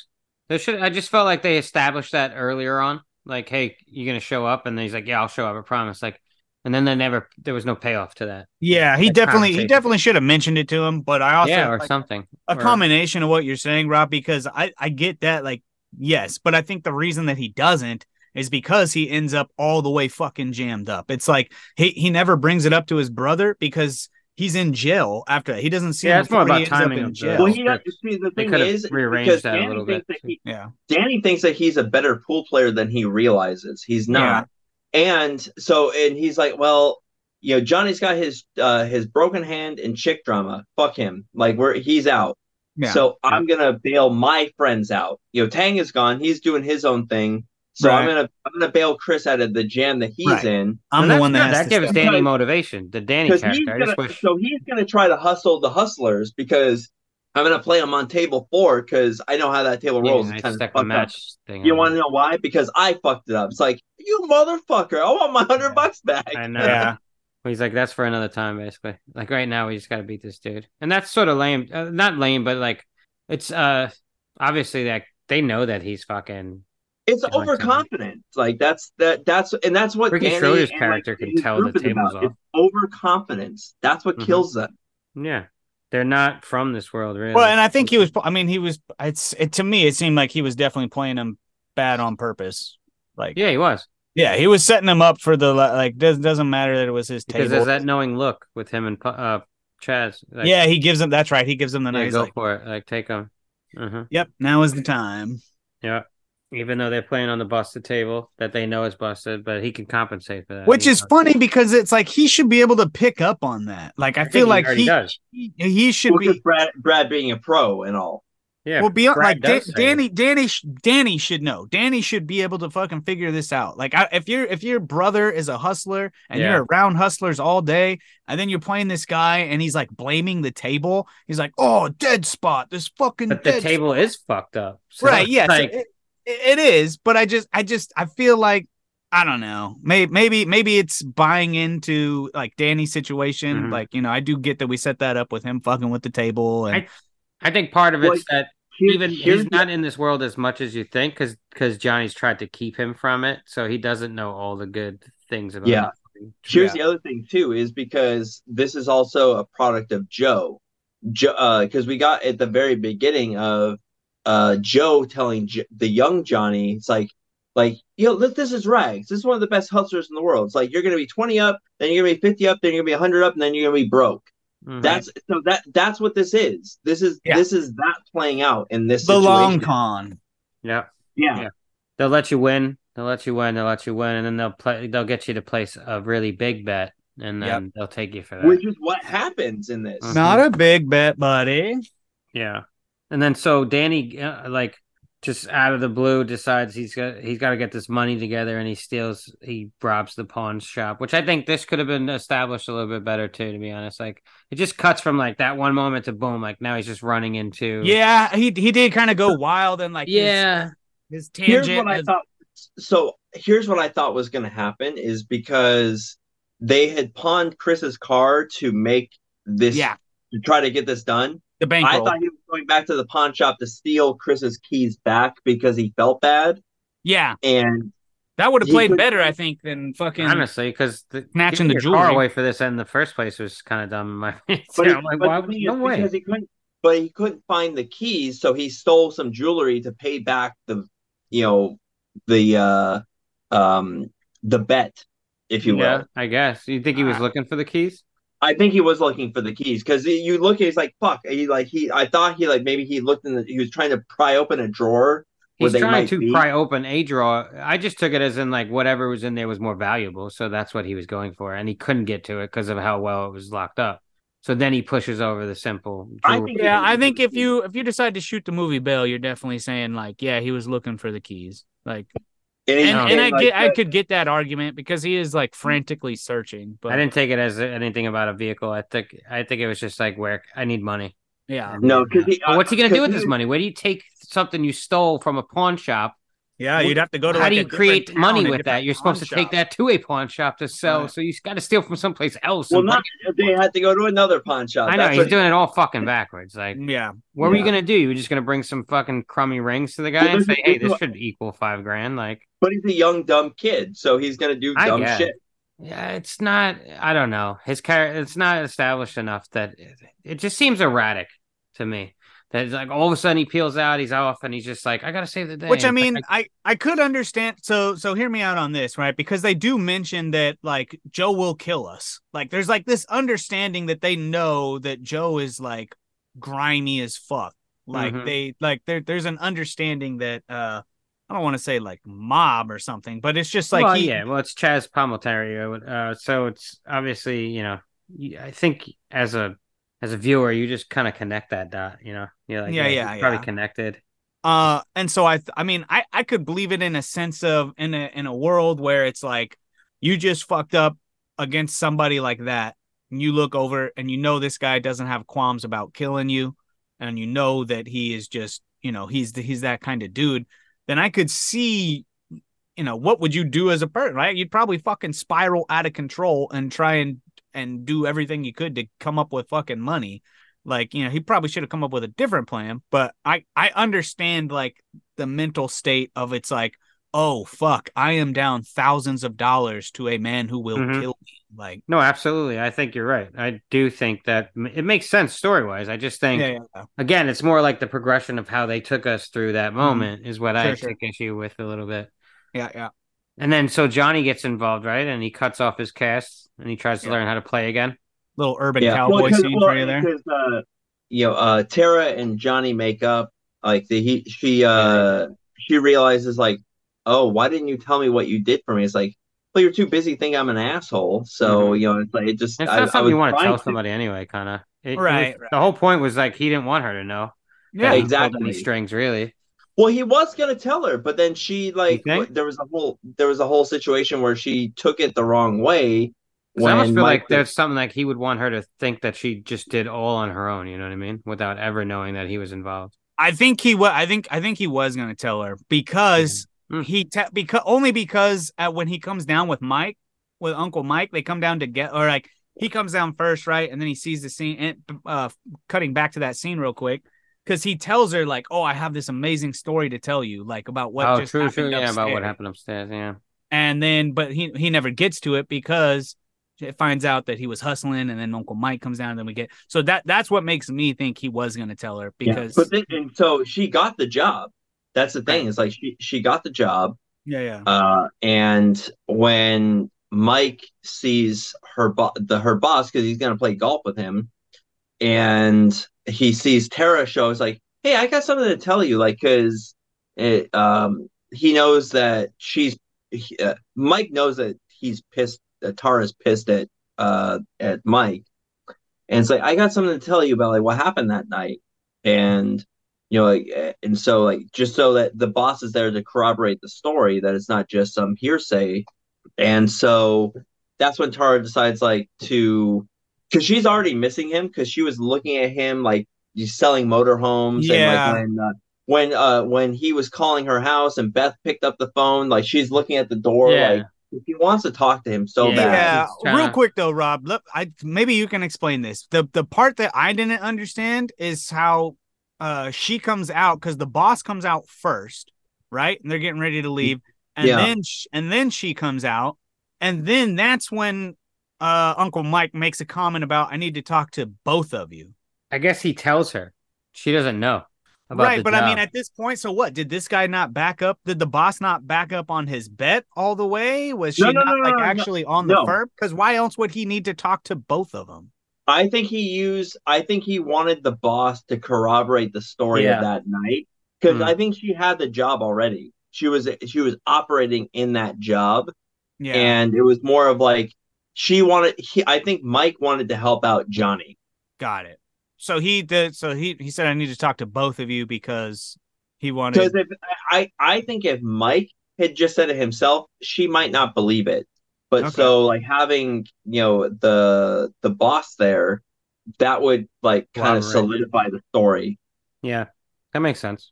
We don't see that conversation, but then they come back together. They come to the pool later together. Up with him, and then they do the business. And that's when her hair looks really pretty here. Yeah. Yes, it does. Yeah. And that's when we get hair. Yeah, and that's when we get the knock at the door, and that's when all the Danny's in trouble, and we got Nick, and we got Chris and Max, and he's been locked up. Yeah. And he cuts off his cast, and because he's like, "Fuck it, I'm just gonna have to, fix this." Yeah, he's gonna have to fix it the only way he knows how. By playing pool. Pool. So then him and Schroeder They play several games, right? Joe comes to the pool hall with Schroeder. Yeah. Brad. It's like Nick is like, Johnny, how's your wrist? Terrible. Yeah. Oh, his stick gets broken too. Like his stick. Yeah, so he has to use Nick. So Nick's Nick stick. was an accomplished pool player. Mm-hmm. So he's using Nick's stick at the end. Right. Yeah. Oh, because you have Brad is like, oh, nice stick. Is that what you're gonna use? Like, no, that's not his stick, you bastard. Mm-hmm. It's like it's like. But we know that our boy doesn't have to have his own stick anyway. He could just get it done. Period. Right. He'll get it done with whatever stick is there. But it's just like having that you have Brad with his like violin case of several billiard sticks, which is weird. Yeah, and a sniper rifle maybe. Yeah. Yeah. He looked like at any moment in this movie. Schroeder looked like at any moment he could be summoned as like a born agent. You know. Yeah, dude, right. They're gonna say the magical word to activate him, and next thing you know, he's like a sleeper agent. He's out there, a real winter soldier, dude. Yeah, but his cover was that he's just like a pool hall junkie during the downtime until. Oh yeah, that's funny. Yeah, but it's funny. The rich kid seems like he's like bankrolling this because what's his name doesn't have any cash right now, right? Johnny. And Nick, they only had the money up front. Like Joe knows not to fucking shoot him any credit. Like he's like, no. He's and not Nick extend that courtesy either. The first game, so he's like, yeah, he loses his bankroll pretty quick. Mm-hmm. Yeah, it's like Nick, what are we playing with here? It's like I got $5,500. It's like so I got one barrel to shoot at this thing, right? And that's when out. What were you saying, John? I mean, Rob. Oh, what I was saying is that and that's when like Chris comes like, all right, we're covered, and he gives like 10 grand over to Johnny, and so we're like, where the hell? We know because we've been told the entire movie that Chris is the rich kid, right? So he apparently had some sort of trust fund that he was taking money out of. We don't know. I don't know. He keeps coming in with money, and the money looks. To be honest, it's like pretty bad looking prop money, man. It looks fucking. Yeah, it didn't look like money. Yeah, really it's bad. not great. Like, and bro, he even makes a comment to him. He's like, "What the hell kind of ATM do you got?" All right, yeah, exactly. Like, he's been, he's definitely been losing it, and but then we find out that it's actually the money from Tang's future college fund that he right using to bankroll his dream of going on the road, which I guess maybe was somewhat successful, maybe because he seems like he's been on the road a little bit and then came back. Yeah, it's a little different. Like he's in good shape, and maybe he's got some extra cash now. Yeah, because that's a good point. And we know that he gets called because we see that the rich kid walk out with the phone, and which makes me think some time has passed. Since maybe. No, that I don't know. Yeah, that's I could see that. I kind of wish this film set up the passage of time a little bit better. And I like the speech that Nick gives Johnny right there, though. Just real quick, because he tells him like, "Hey, I know you just lost, this guy, but this guy is not built for the long run. Like you can beat this guy." Yeah. And he's like, "Well, yeah, I just wish it didn't cost me fucking, 20 grand to feel okay about it." To get going. Like he's basically like, "Yo, you got the ball rolling," but he's like, "Yeah, but what, because of his bum wrist too." He's like, he's adjusting, and he's also learning the guy's play style, like he said. So he's like, now you got a handle on the guy, right? So like, he's like, yeah, but I just lost. It costs this much just to get there, right? And unfortunately, Nick's not made of cash either, so he can't really front him. Right. Yeah. But Nick is like, hey, this guy is, I've seen guys like this. He's not a stayer. You keep going and you'll break him. Yeah. That's what John was just saying. Yeah. I think that's so, it's a mixture of both of these because eventually Uncle Mike comes into this and he's giving Johnny the confidence, like, you don't worry about the money. It's because it's not about the money. It's like, it's about you beating this bastard, and we're gonna win.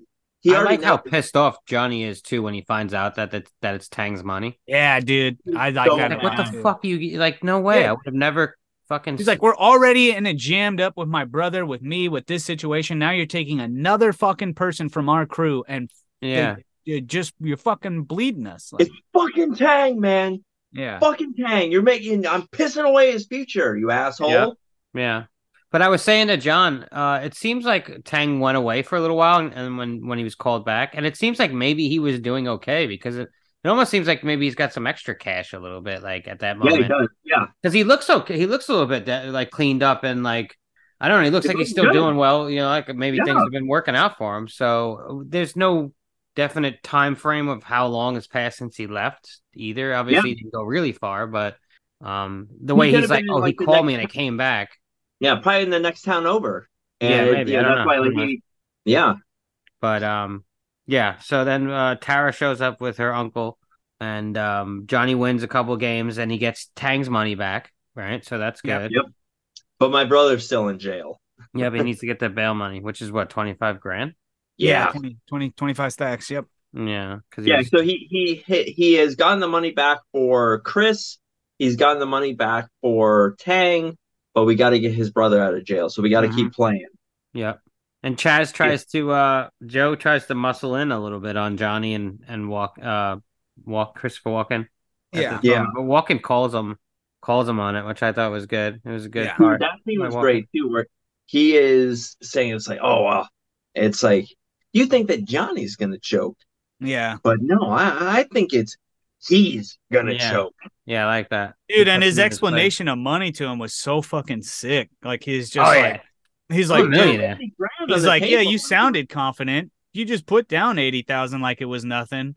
Like, I'm a fucking millionaire, dog. 80,000 is nothing. And he's just like, 80 grand. He's like, I think it's more important to you. Yeah. Yeah. I'm willing to bet that it is more important to you. And he's like, and I'm willing to bet your guy is gonna fucking choke. Yeah. Dude, and when he fucking takes him the ring, he's like like he's shoot it all, Joe. Yeah, because that's what Joe's idea was, right? He's like, I need to mind fuck this team over here, get into their heads, fuck with him, and that's when he delivers his fucking same thing, the church speech, fucking hands it out to him. But he stutters when he I don't think that's a thing, Rob. I'm gonna be honest with you. I don't think he stuttered either. I think he delivered it just the same. I don't think he does it. I think he does it strictly to get under the skin of Johnny, because that's Johnny's thing. That's what Johnny fucking says. Oh, you think that's the reason? I think it shows us that Johnny got it from him. Like it was probably his thing to say, and I think Johnny took it from him. It could. Either way, it's like Johnny's the one who's always delivering it, and now here we go. Joe is. I think it's strictly just to be an emotional fuck. Like it. Maybe there's something else there. I'd have to go back. I honestly don't even remember if he stutters through it or not. I didn't hear I thought stutter, it was strictly just to fucking get under the skin. Well, see, here's the thing, because I have the subtitles too, and so like there's a stutter in there. It's like, oh, did I say that? Did I stutter? It's it's what if he? Well, sometimes people stutter when they say something like that. When they say, right, just like, for emphasis. I stutter? Yeah, he's not gonna stutter on accident. There, like he's a.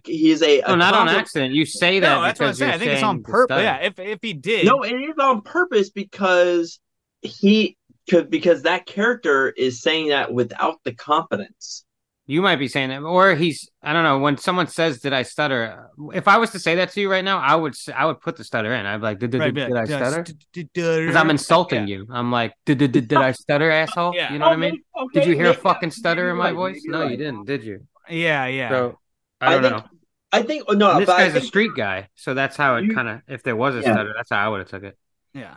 But you're saying it's a break in his confidence, which I think you guys have a valid point. I see it a little bit differently, but I can see where you guys are coming from, and I actually don't disagree with you. That's your way makes sense too, though, because it's like it is a crack in his confidence because he's trying to put out this image of like I got this under control. 80 grand is nothing. I think he does. I don't think it is a crack in his confidence, though. I think he is very confident. In his mind, he does think he has it under control. Yeah. It isn't until Christopher Walken comes in and delivers his fucking next speech right after it that I think is where that starts to crack. No. Clicks.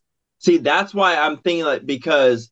That's why I say he is delivering it without confidence because Uncle Mike picks up on that, and that's where he delivers that speech. It's like in the bathroom, they're down 80 like it's nothing. It's like it's like I'm a millionaire. It's like I put down 80, I lose 80, I make another 80. No fucking he's just kind of sticking up for Johnny because Yeah. Brad has Joe, on his side, and that's his backer. So But I just think that like Mike picked up on the lack of confidence and attacked that. I guess I can't even tell you the actual sequence of which one played first too. Was it the Chaz thing or was it it was Chaz first, right? And then it was Joe and then Mike attacked. And then that was his response off of it, right? Yeah. And then we get the moment in the bathroom, which is a good bit of dialogue with Walken because he's pissed, and he gives him like this speech about like the lion and stuff. It's pretty good. And this is a nice duality from like what we had the first bathroom scene with Joe and Johnny. Yeah. Well, especially because they're not really looking at each other. They're both looking into the mirror. Yeah. Whereas this is where Mike is looking directly at Johnny. Is like, hey, you got this. And like, this is where the lion speech comes in. And this is the iconic moment of the movie. This is the speech. And this has become an iconic sports movie speech. And a lot of sports stars have taken this speech. It's like, hey, I think this scene is great. Yeah. It does play out pretty good. What I don't think is that great is the butt rock that plays as soon as Johnny comes out of the bathroom because he's like all amped up. There's like this bit of butt. I don't know, what is it like? Is it like Stained or like Chevelle or some shit? What is the fucking band? I don't know. I couldn't figure it out. I forget. I had to look. I missed that. But like as far as like up until this point, I think the soundtrack has been awesome. This song sucks. It does. It's just like playing the pool now, yeah. Junkies. We're gonna save Johnny's brother. Yeah. It's like worse than the out on the street, yeah. Yeah, for sure. I don't know. Yeah, it was just I get what they were going for with the scene. It's like, all right, he's amped up now. He just came out of the bathroom. He just heard that fucking he splashed some water on his face again, and I always makes it quick. There has to have been the walking speech they could have chosen, man. They put like this worst. I would be curious where that song was at popularity at that time. If you looked it up, that was probably one of the more popular fucking like rock songs at the time. It was like a Creed sort of Stain. 2002. So like, of course, this may have been a popular song back then. I'm sure it was. Know. Yeah, we're gonna throw some rock bands. We all know that like I love stuff from like like the 70s. So this is outside of my wheelhouse. Yeah, but yeah, I'm glad you kind of noticed it. That's one of the negatives of that scene. Oh, that's a song. It was like the shots are good. The scene is great. Yeah. But like it's just the fucking song. It's just come on. We're gonna put the balls in the pocket. Yeah, it doesn't. Yeah, it's weird. I don't know what the fuck the guys really say. I tried to SoundCloud it too. I didn't like grab my app, but I tried to like capture it with my iPhone or whatever, and it just. I know they have it in the because they have all the songs that they play in the credits, and I missed what I couldn't quite tell. I like the closing music. Yeah, the James Brown. Throw that over this scene. Well, the big Payback. Payback is a great song. They use that throughout the film. Play that over this scene instead. He comes out of the bathroom. He's amped up, and then the big Payback starts playing out. He starts. Hell yeah! I thought that's what they were gonna go with. I was like, don't get rid of this fucking butt rock bullshit. Yeah, it's 2002 though, so butt rock's like super popular at this time. Payback is a much better song. I actually that's on my Spotify or my YouTube music list. So I thought he's gonna come out to Creed as he's playing. He's like, "Can you tell you? Can we save Johnny's brother?" But yeah, it's so funny. But what do you think about like the final hustle that is played on Brad? I like the bait and switch of it with Johnny's turn and the cool way that like they end the match where like he forgot that like he bought his turn. I don't know. Whoa, hold on there, Slick. I love that part. Yeah, that was really cool. He's like, I just paid $5,000 to take your shot. Yeah, it's like no. I paid $5,000 for your shot. Yeah. So that's one of those moments where one of those switcheroo kind of like hustles go like I think plays better, you know what I mean? Than the way he got his job or like Yeah. I do think that like I think it sort of lacks a little bit of the intensity that I think Callahan thought like was going for though.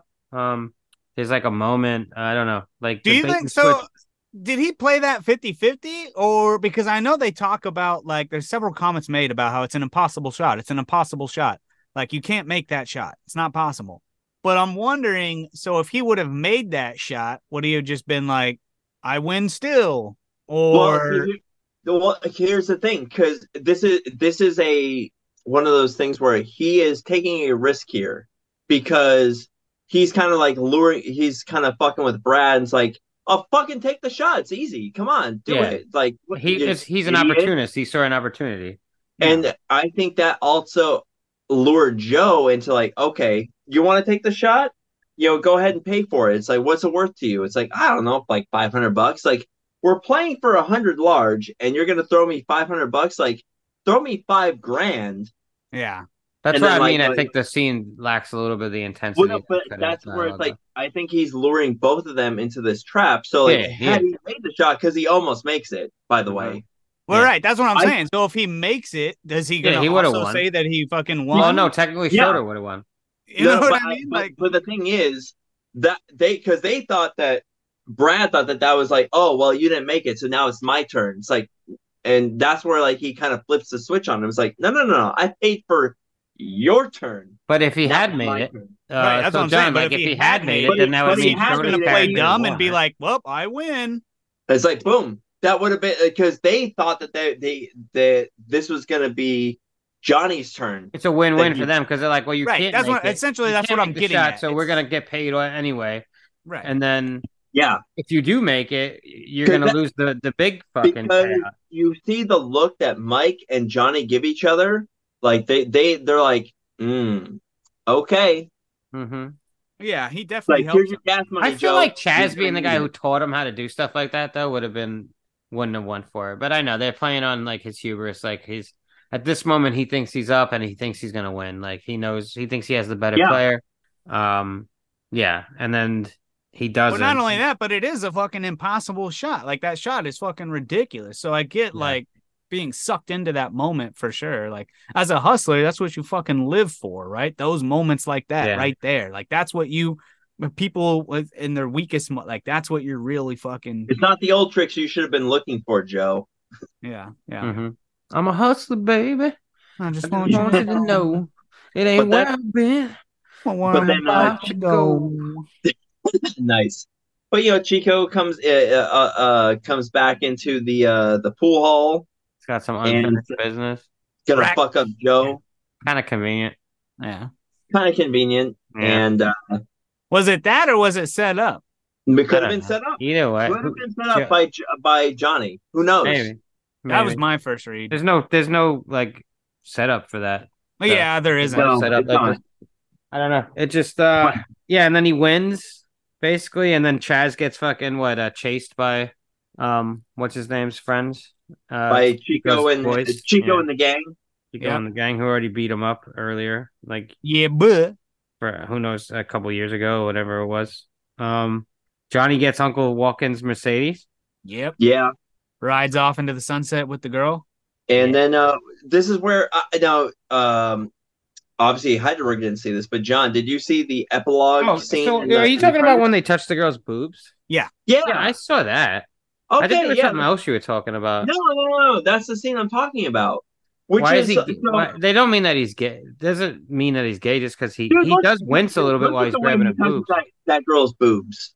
I know, but I think it's more just like also. I think his character is meant to be like he's just kind of scared of like sex at this moment.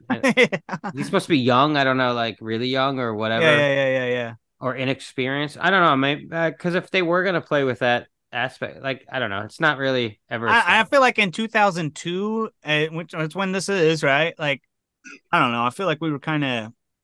Like there'd been plenty of. It wouldn't have surprised me if he was a gay guy in the group and the other guy he was scared. Yeah, that's what I'm saying. I don't feel like you would be like. I don't care. That's fine. I mean, it's like it's just funny, natural. I just wasn't sure. They allude towards that a little bit. I mean, in a way, because they all touch. That's another scene that seems weird to tacked on, like just all the brothers. I think it's a payoff to. I thought it was just you know what? It's not a payoff because at least show us the tits. Rob. Yeah. Like, don't give me the scene, and then it's a rated R film. At least turn the pan. Give me a POV of Tang's. You know, I don't want to see Tang touching him for a moment or something. Yeah, fucking A right. In the Jewish kid, he paid twice so he could touch. Hell yeah! There's There's 240s, two I don't hands. want to just touch one. It looked like you either get to pay for one or both. You couldn't I touch thought the both scene, for sure. I said, why I think this scene is pretty cool, because in other movies we've seen like the bloopers of like, especially like in a Comedy. Jackie Chan movie. Yeah, we do Jackie see Chan, what's his name right? went pro. Yeah, but Which like I do like that Schroeder's the one. His characters, like, they have that moment where he's like, "Hey man, you played good. Yeah. You hustled me. I wouldn't say you beat me in a sense, but you got me. Like, and you're good." And like they have that conversation, which I think he kind of maybe gets him into the pro league after that. Oh, for sure, pro game. Well, that's what we get there. But what I like about that, like that kind of epilogue scene, because I think this is probably the first. Marvel has become famous for doing that. Oh my God, where are you going with this? No, what I'm saying Don't is that do it, Rob. Dude, not. Don't do it, Rob. Dude, not. Come you on, draw bro. some wild ass. If you're trying to draw some kind of, dude, but you are not going to say dinosaur Marvel bone you're took trying their to dig up here from fucking Poolhall Junkies. Yeah, Kevin Feige totally was sitting and watching the film. And that's where he got the inspiration to introduce Thanos. This will quickly become a don't ever watch this shit if you Rob, what the around, fuck is in that cup that you keep picking up and sipping? Jesus, you are drunk tonight, Robert. Yeah, what are you drinking? Ethanol or some shit? Ether? I made this same claim on Circle of Jerks, and I bet you look like a fucking jerk. Yeah. I have a. Too bad Andy probably didn't give you the same fucking shit I'm about. Yeah, the first iteration of the post-credit continuation of the story. First of all, there's plenty of films that have had post credits way before this fucking film. Hello, Harry. So what was it? Friday the 13th, like stingers, like have existed before this. All types there's of been bloopers. Scenes. Sure, there's been bloopers. That's not bloopers. Those are actual scenes. No. Rob, a bunch of dudes in a broom closet filling on some waitress's titties. Thing, dude. You're comparing a bunch of dude bros in a broom closet. Making bets on whether this lady's tits are real. You're comparing that to them establishing the fucking Avengers, bro? Yes, I am. The end of Marvel films? You are Shut his fucking mic off, dude. Hey, you just lost 6 fucking you picks, down, dude. Bro. I've had you back this whole goddamn podcast, Robert. I will not let this fly. Yeah, I was waiting for the moment where Samuel Jackson opened up the broom closet by accident. Yeah. I was like, oh shit, fucking Miss Marvel came out. On? Yeah. I'm serious though. It's like we know you are. That's why we're laughing. I know. That's the worst part about it is that you're serious. I mean, there's not some Poolhall Junkies like universe that's being created. You like this movie. You don't need to try and like connect it to everything though. I'm just saying that like it's the center fiber. This is a fake dinosaur bone. I'm calling fake on this bone. You might have dug it up, but it's fake. Someone put it there. It's not real. It's man-made. Oh, come on. And what about John? What if we're wrong? And there was a world where Kevin Feige we are was up. Complete assholes. Kevin Feige was up late one night. If that's the case, then we are. I am going to dig up that interview with Kevin Feige. He's like, yeah, we kind of took this from Poolhall Junkies, and I'm gonna. There is solidify. A tie-in. There is a tie-in to your argument. Is next week's pick has to do with the MCU in a sense, and they're similar. Next week's pick is also a similar sort of themed film in a sense to me. We'll see. Yeah. To this film, it has similar elements to it. But anyways, that was Poolhall Junkies. Yeah, the beginning of the MCU. Poolhall Junkies. Yeah. Everybody knows it goes Poolhall Junkies, then Incredible Hulk, then Iron Man 1. That's how you start the lineage of the MCU. Jesus Christ. Yeah. Definitely. But so one of the I wanted to touch on just something real quick before we get to our review, our ratings. One of the big reasons why this film did not perform as well as it could have. It's not very good. No, I'm just kidding. So it's just nasty. Dude, you guys are assholes. Hey, this is bound to happen at some point on the show, so that is true. It's on your pick. That's okay. I like this. This has been a great discussion. I'm liking it a lot. But Mars Callahan actually became extremely ill just before filming concluded. What turned out is that he had a very rare form of cancer that attacked his kidneys and adrenal glands. Oh shit. And he actually collapsed during filming. And they're like, we'll release you from the hospital if you promise not to go back to the set. He's like, yeah, sure. And then he went back to filming. Yeah, of course he did. Yeah. And because this is his baby.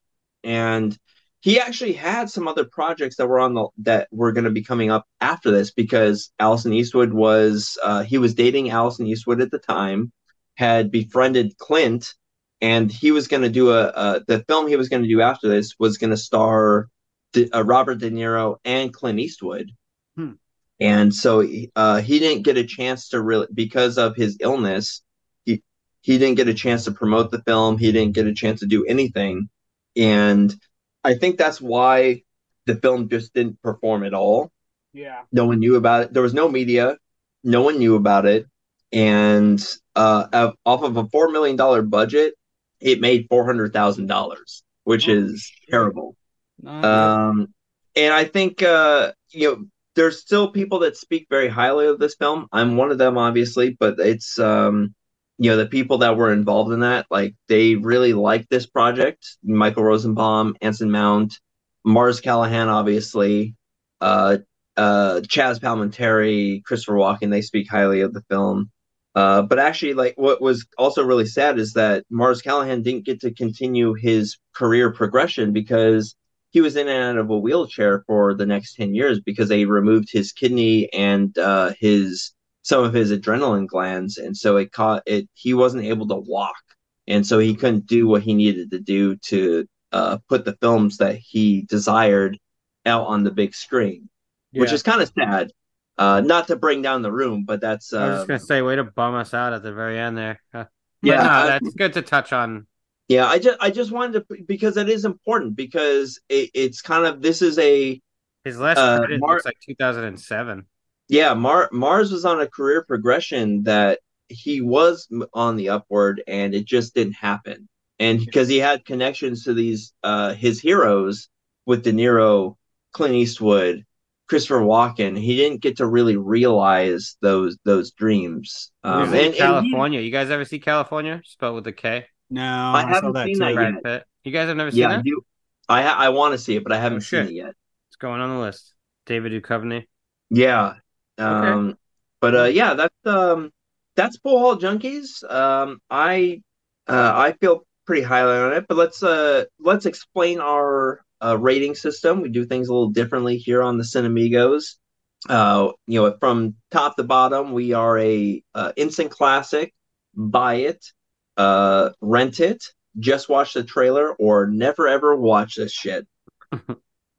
So I'm gonna say that. So I love this film.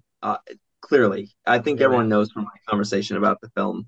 I like it because it's not just about the pool; it's about the junkies also. Yeah, but this is a film about father figures. It's about whether they're good or bad.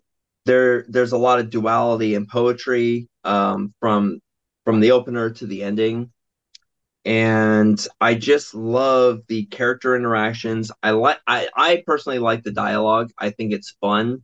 I think it's funny. It works for me. And yeah, the movie is winking at you the entire time, but I don't think it's doing something that it's trying to I don't think it's trying to pull one over on you or being like lame for a particular reason. I think all the lines for the most part work. Yeah, like I agree. The ending song doesn't work for me. The Greek guy doesn't work for me. He sucks. But other than that, I like the fun that this film is playing. Mm-hmm. And one other thing too, this film did win a ESPY for Best Sports Film in 2003. So no shit. There's that. Yeah, that's definitely an important award to get for sure. Yeah, well, I mean, it's not an Oscar, but hey, you won something. So hey, the film I got an award. I know you guys are gonna hate me for this, but this is an instant classic for me. Oh shit! Okay. You have said some wild ass shit this episode. Yeah, bro, Gotta be you honest. partied hard this weekend. You Holy did, fuck. bro. You are so drunk right now. It's No, I'm not. incredible. No, you Okay, have to be. I'm shooting if you you watch some my bail now. I'm shooting you bail. The same amount that you're giving this movie.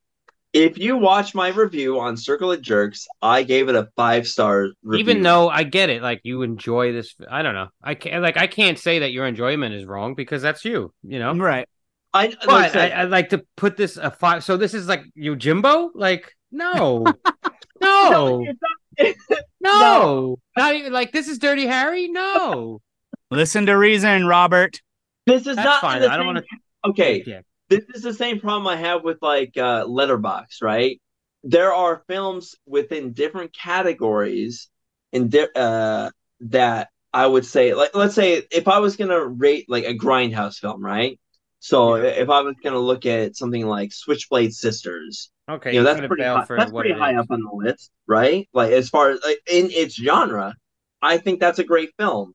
But is that compared to like Casablanca or Memento? No, of course not. Yeah, but when Is I Poolhall? think instant classic, I think like most people are gonna watch that film and instantly think it's a classic to them. I don't think that this I film is think one of this those is. films, in I my think opinion. that. So here's why I rated it an instant classic is because to me, this is the second greatest pool film outside of The Hustler. Word. I get that reasoning. I get it. That's why I rate it so high because I think The Hustler is certainly an instant classic, The right? Hustler is it? Yeah. Yeah. So and to me, and I like this film like just below that, but I still think that this is an instant classic. All right. I'm not mad at it, Rob. I'm not mad at it. John, what about you, buddy? Me, I liked this film. I enjoyed it. I enjoyed it the whole time. There wasn't a whole lot of it that I didn't not enjoy. The characters, the scene. I love a good movie where it kind of takes you into a world, especially one you don't know. Where it's like pool halls. I grew up fucking around arcades and shit, but never pool halls. So, it's not like There's I arcade went there. hustlers out there. Oh yeah, for sure there are. And it's something, like something that's, not necessarily taboo, but it's like it's just kind of frowned upon to go to a place and hustle people out of their money and to see like and to get a glimpse into that world and see a guy that's good at it and kind of gain all those aspects of it. I liked it. I like almost all the characters, like there's I really enjoyed the friendship that they had each other's back. I think that is really a theme that is shown throughout the whole movie is like these core guys are here for each other and they'll do anything that they need to do for each other. Christopher Walken is a G. He just comes in, he delivers some of the fucking greatest lines in the movie. You got that kind of like elder statesman, like when I think of like if you go to a golf shop or somewhere, you know what I mean? They have like their local pro, like the store pro, if you will. And that's what Nick feels like in this movie. Yeah. So yeah, I would give this is a very, very solid rent it that could rent it / buy it. Okay. All right. Heidelberg, how about you, buddy?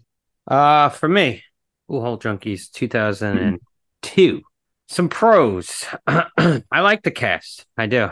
For the most part, I do. I think this is a pretty good, interesting melange, if you will, of actors in this film. Oh, okay. I like the premise of the film. It's been done before, but I still like it.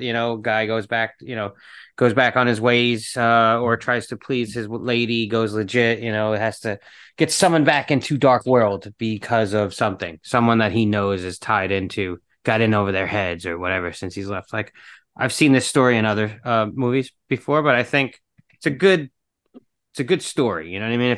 It's a good motive for a character. I do think the relationship between Johnny and his mentor Joe, I think it makes for a good story to follow. But one of my cons too, they don't really develop that story enough, in my opinion. Some of the pool stuff I thought looked really good. I thought that it was shot really well. The moments of the action pieces, if you will, of just the balls getting knocked around and the tricks and stuff going on, because it's like how many times can you see the same shot? But they cut it well, and they do the best that they can with these shots. Like you said, it's tough to do this, or it's tough to do something like a bowling film. You know what I mean? Make it exciting. Oh yeah, yeah. You know what I'm saying? But you can. So I think they do a good bit. And like you said, the actors doing their own shots and stuff like that, that was impressive. I commend that. And the effort put into the roles for that. I thought the pacing of the film was pretty good. I was never really bored, which is really good.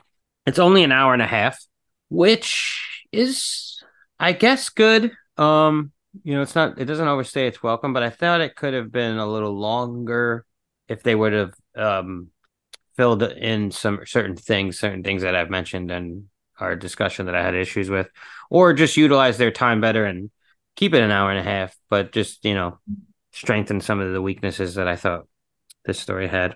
And the characters, I don't know, man. I obviously throughout our conversation, I didn't love this movie. It's instant classic, really, dude. I don't know, man. I'm not saying that as a joke. I really do believe that about. I just don't understand, to be honest. Like, I get that you hold it up high, but instant classic, okay. I didn't love the dialogue in this one. It felt like wannabe Tarantino dialogue to me, bro. It felt like poor imitation, in my opinion. It really did. It kind of reeked of it in a sense. I was like, I don't know. I know I sound like a dick, but I just like this film. I get it too because it has the charm. I see where it's going. I see what he's going for. But the fact that like the themes of this film seem all over the place too. It's like a Tarantino style film, and sometimes it's a pool hustler film. It's a noir story. It's also a bit of like a bad comedy with the lame friends and their tit jokes. You know what I mean? Apparently it's a precursor to the MCU as well. I don't know. I didn't realize that. The themes, yeah, I don't know. They don't gel for me. The relationship between Joe and Johnny, it lacks depth. It's established very quickly in the beginning, and then it goes nowhere for a while in the film. Joe's not even there. And then he shows back up and he's just like this villain sort of. There's no real history between them. Like it's told to us that there is, but it's never shown to us. You know what I mean? We're supposed to be told. We're told that like, oh, Joe's from part of his past, but we never saw moments of him raising this kid, teaching him the ways. Like I said, show me Nick, show me him, and show the kid some more, and how Johnny got to be who he is now. We don't get any of that. Johnny doesn't really have any arc to me in this as much as the characters in some of these better films. I think you're mentioning like The Hustler or Rounders or one of these kind of films where I feel like our characters go somewhere a little bit more than Johnny does in this film. And the relationship between Joe and John, I said they just lack depth. It's just shown to us and not. I mean, it's just told to us and it's not really shown. There's no time spent with them. I didn't really like Mars's Callahan characters like Johnny. He's not unlikable necessarily either. Like, I just didn't, I don't know. There's something, his acting's not great. I'll be honest. Like, to me, it just it didn't grab me. It wasn't believable. Like, I don't know. Personally, I think like he should have ran through the script another time, like another pass. And maybe directed, but not starred. I think he had too many hats. I think he was too involved in this movie.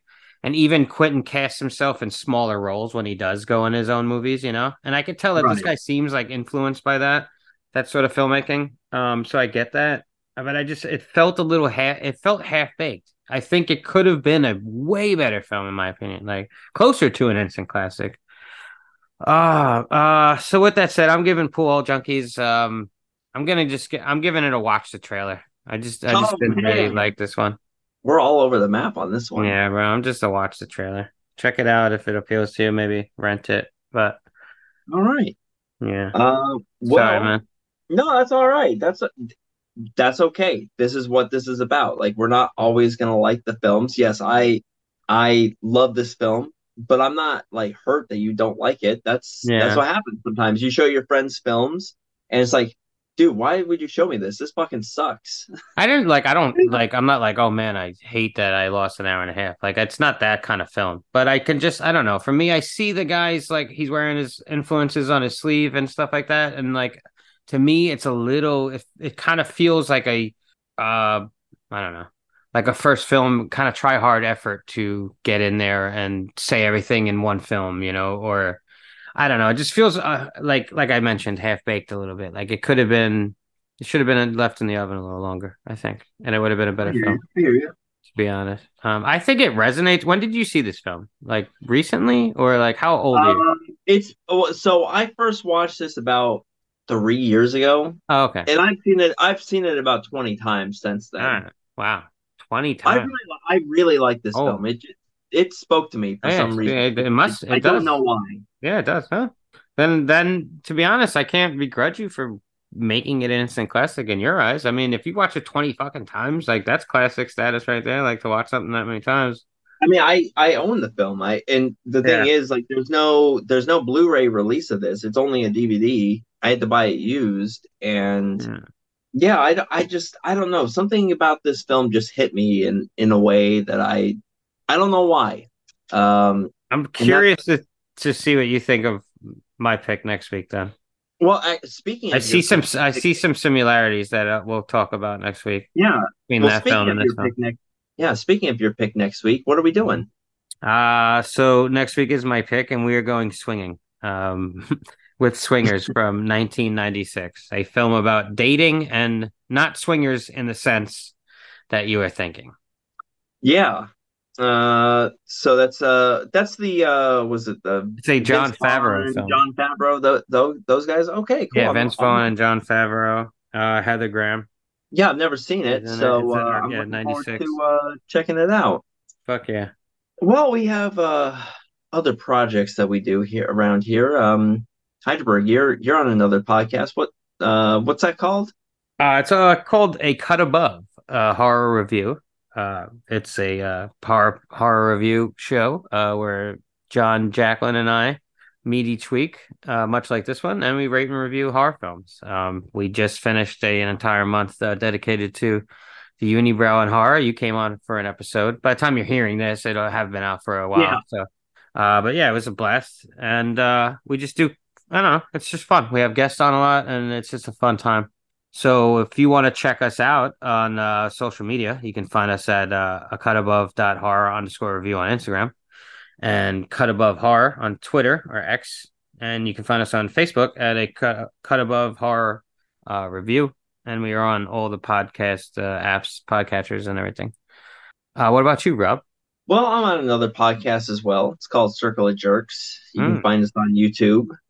We do a weekly live stream on Tuesdays where we have different theme months. So yeah, we've done Schlocktober. We've done all sorts of different themes that we do. We also talk about esoteric ideas, thought exercises. Sometimes we'll talk about the news, anything that kind of runs across me and my co-host Andy, what comes across something interesting to us. For our main show, we'll bring on guests. We'll talk about movies.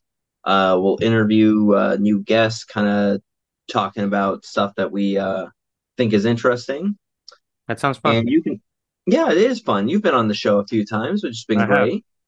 Yeah, we're gonna get when this comes out. We're gonna have about got the Cinemigos, our group together on the show, so that'll be great. So if you want to reach out to us, you can hit us up at Twitter/X at podcastcoj or on Instagram, Circle of Jerks Podcast.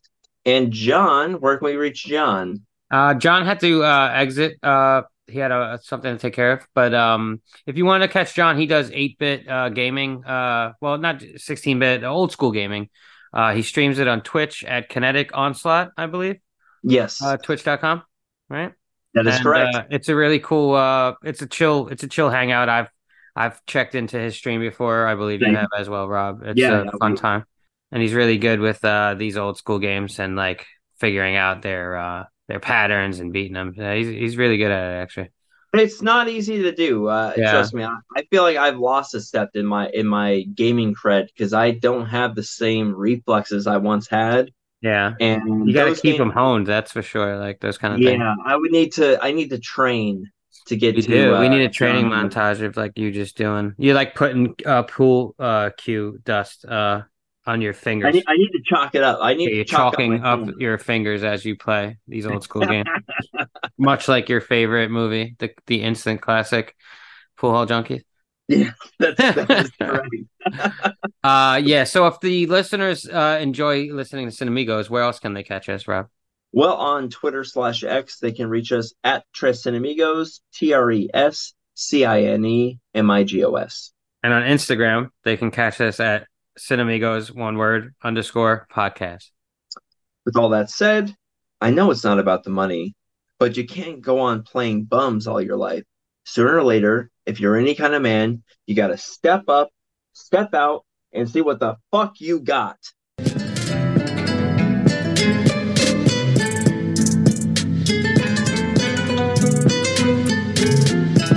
Where are your badges? Badges? We ain't got no badges. We don't need no badges. I don't have to show you any stinking badges.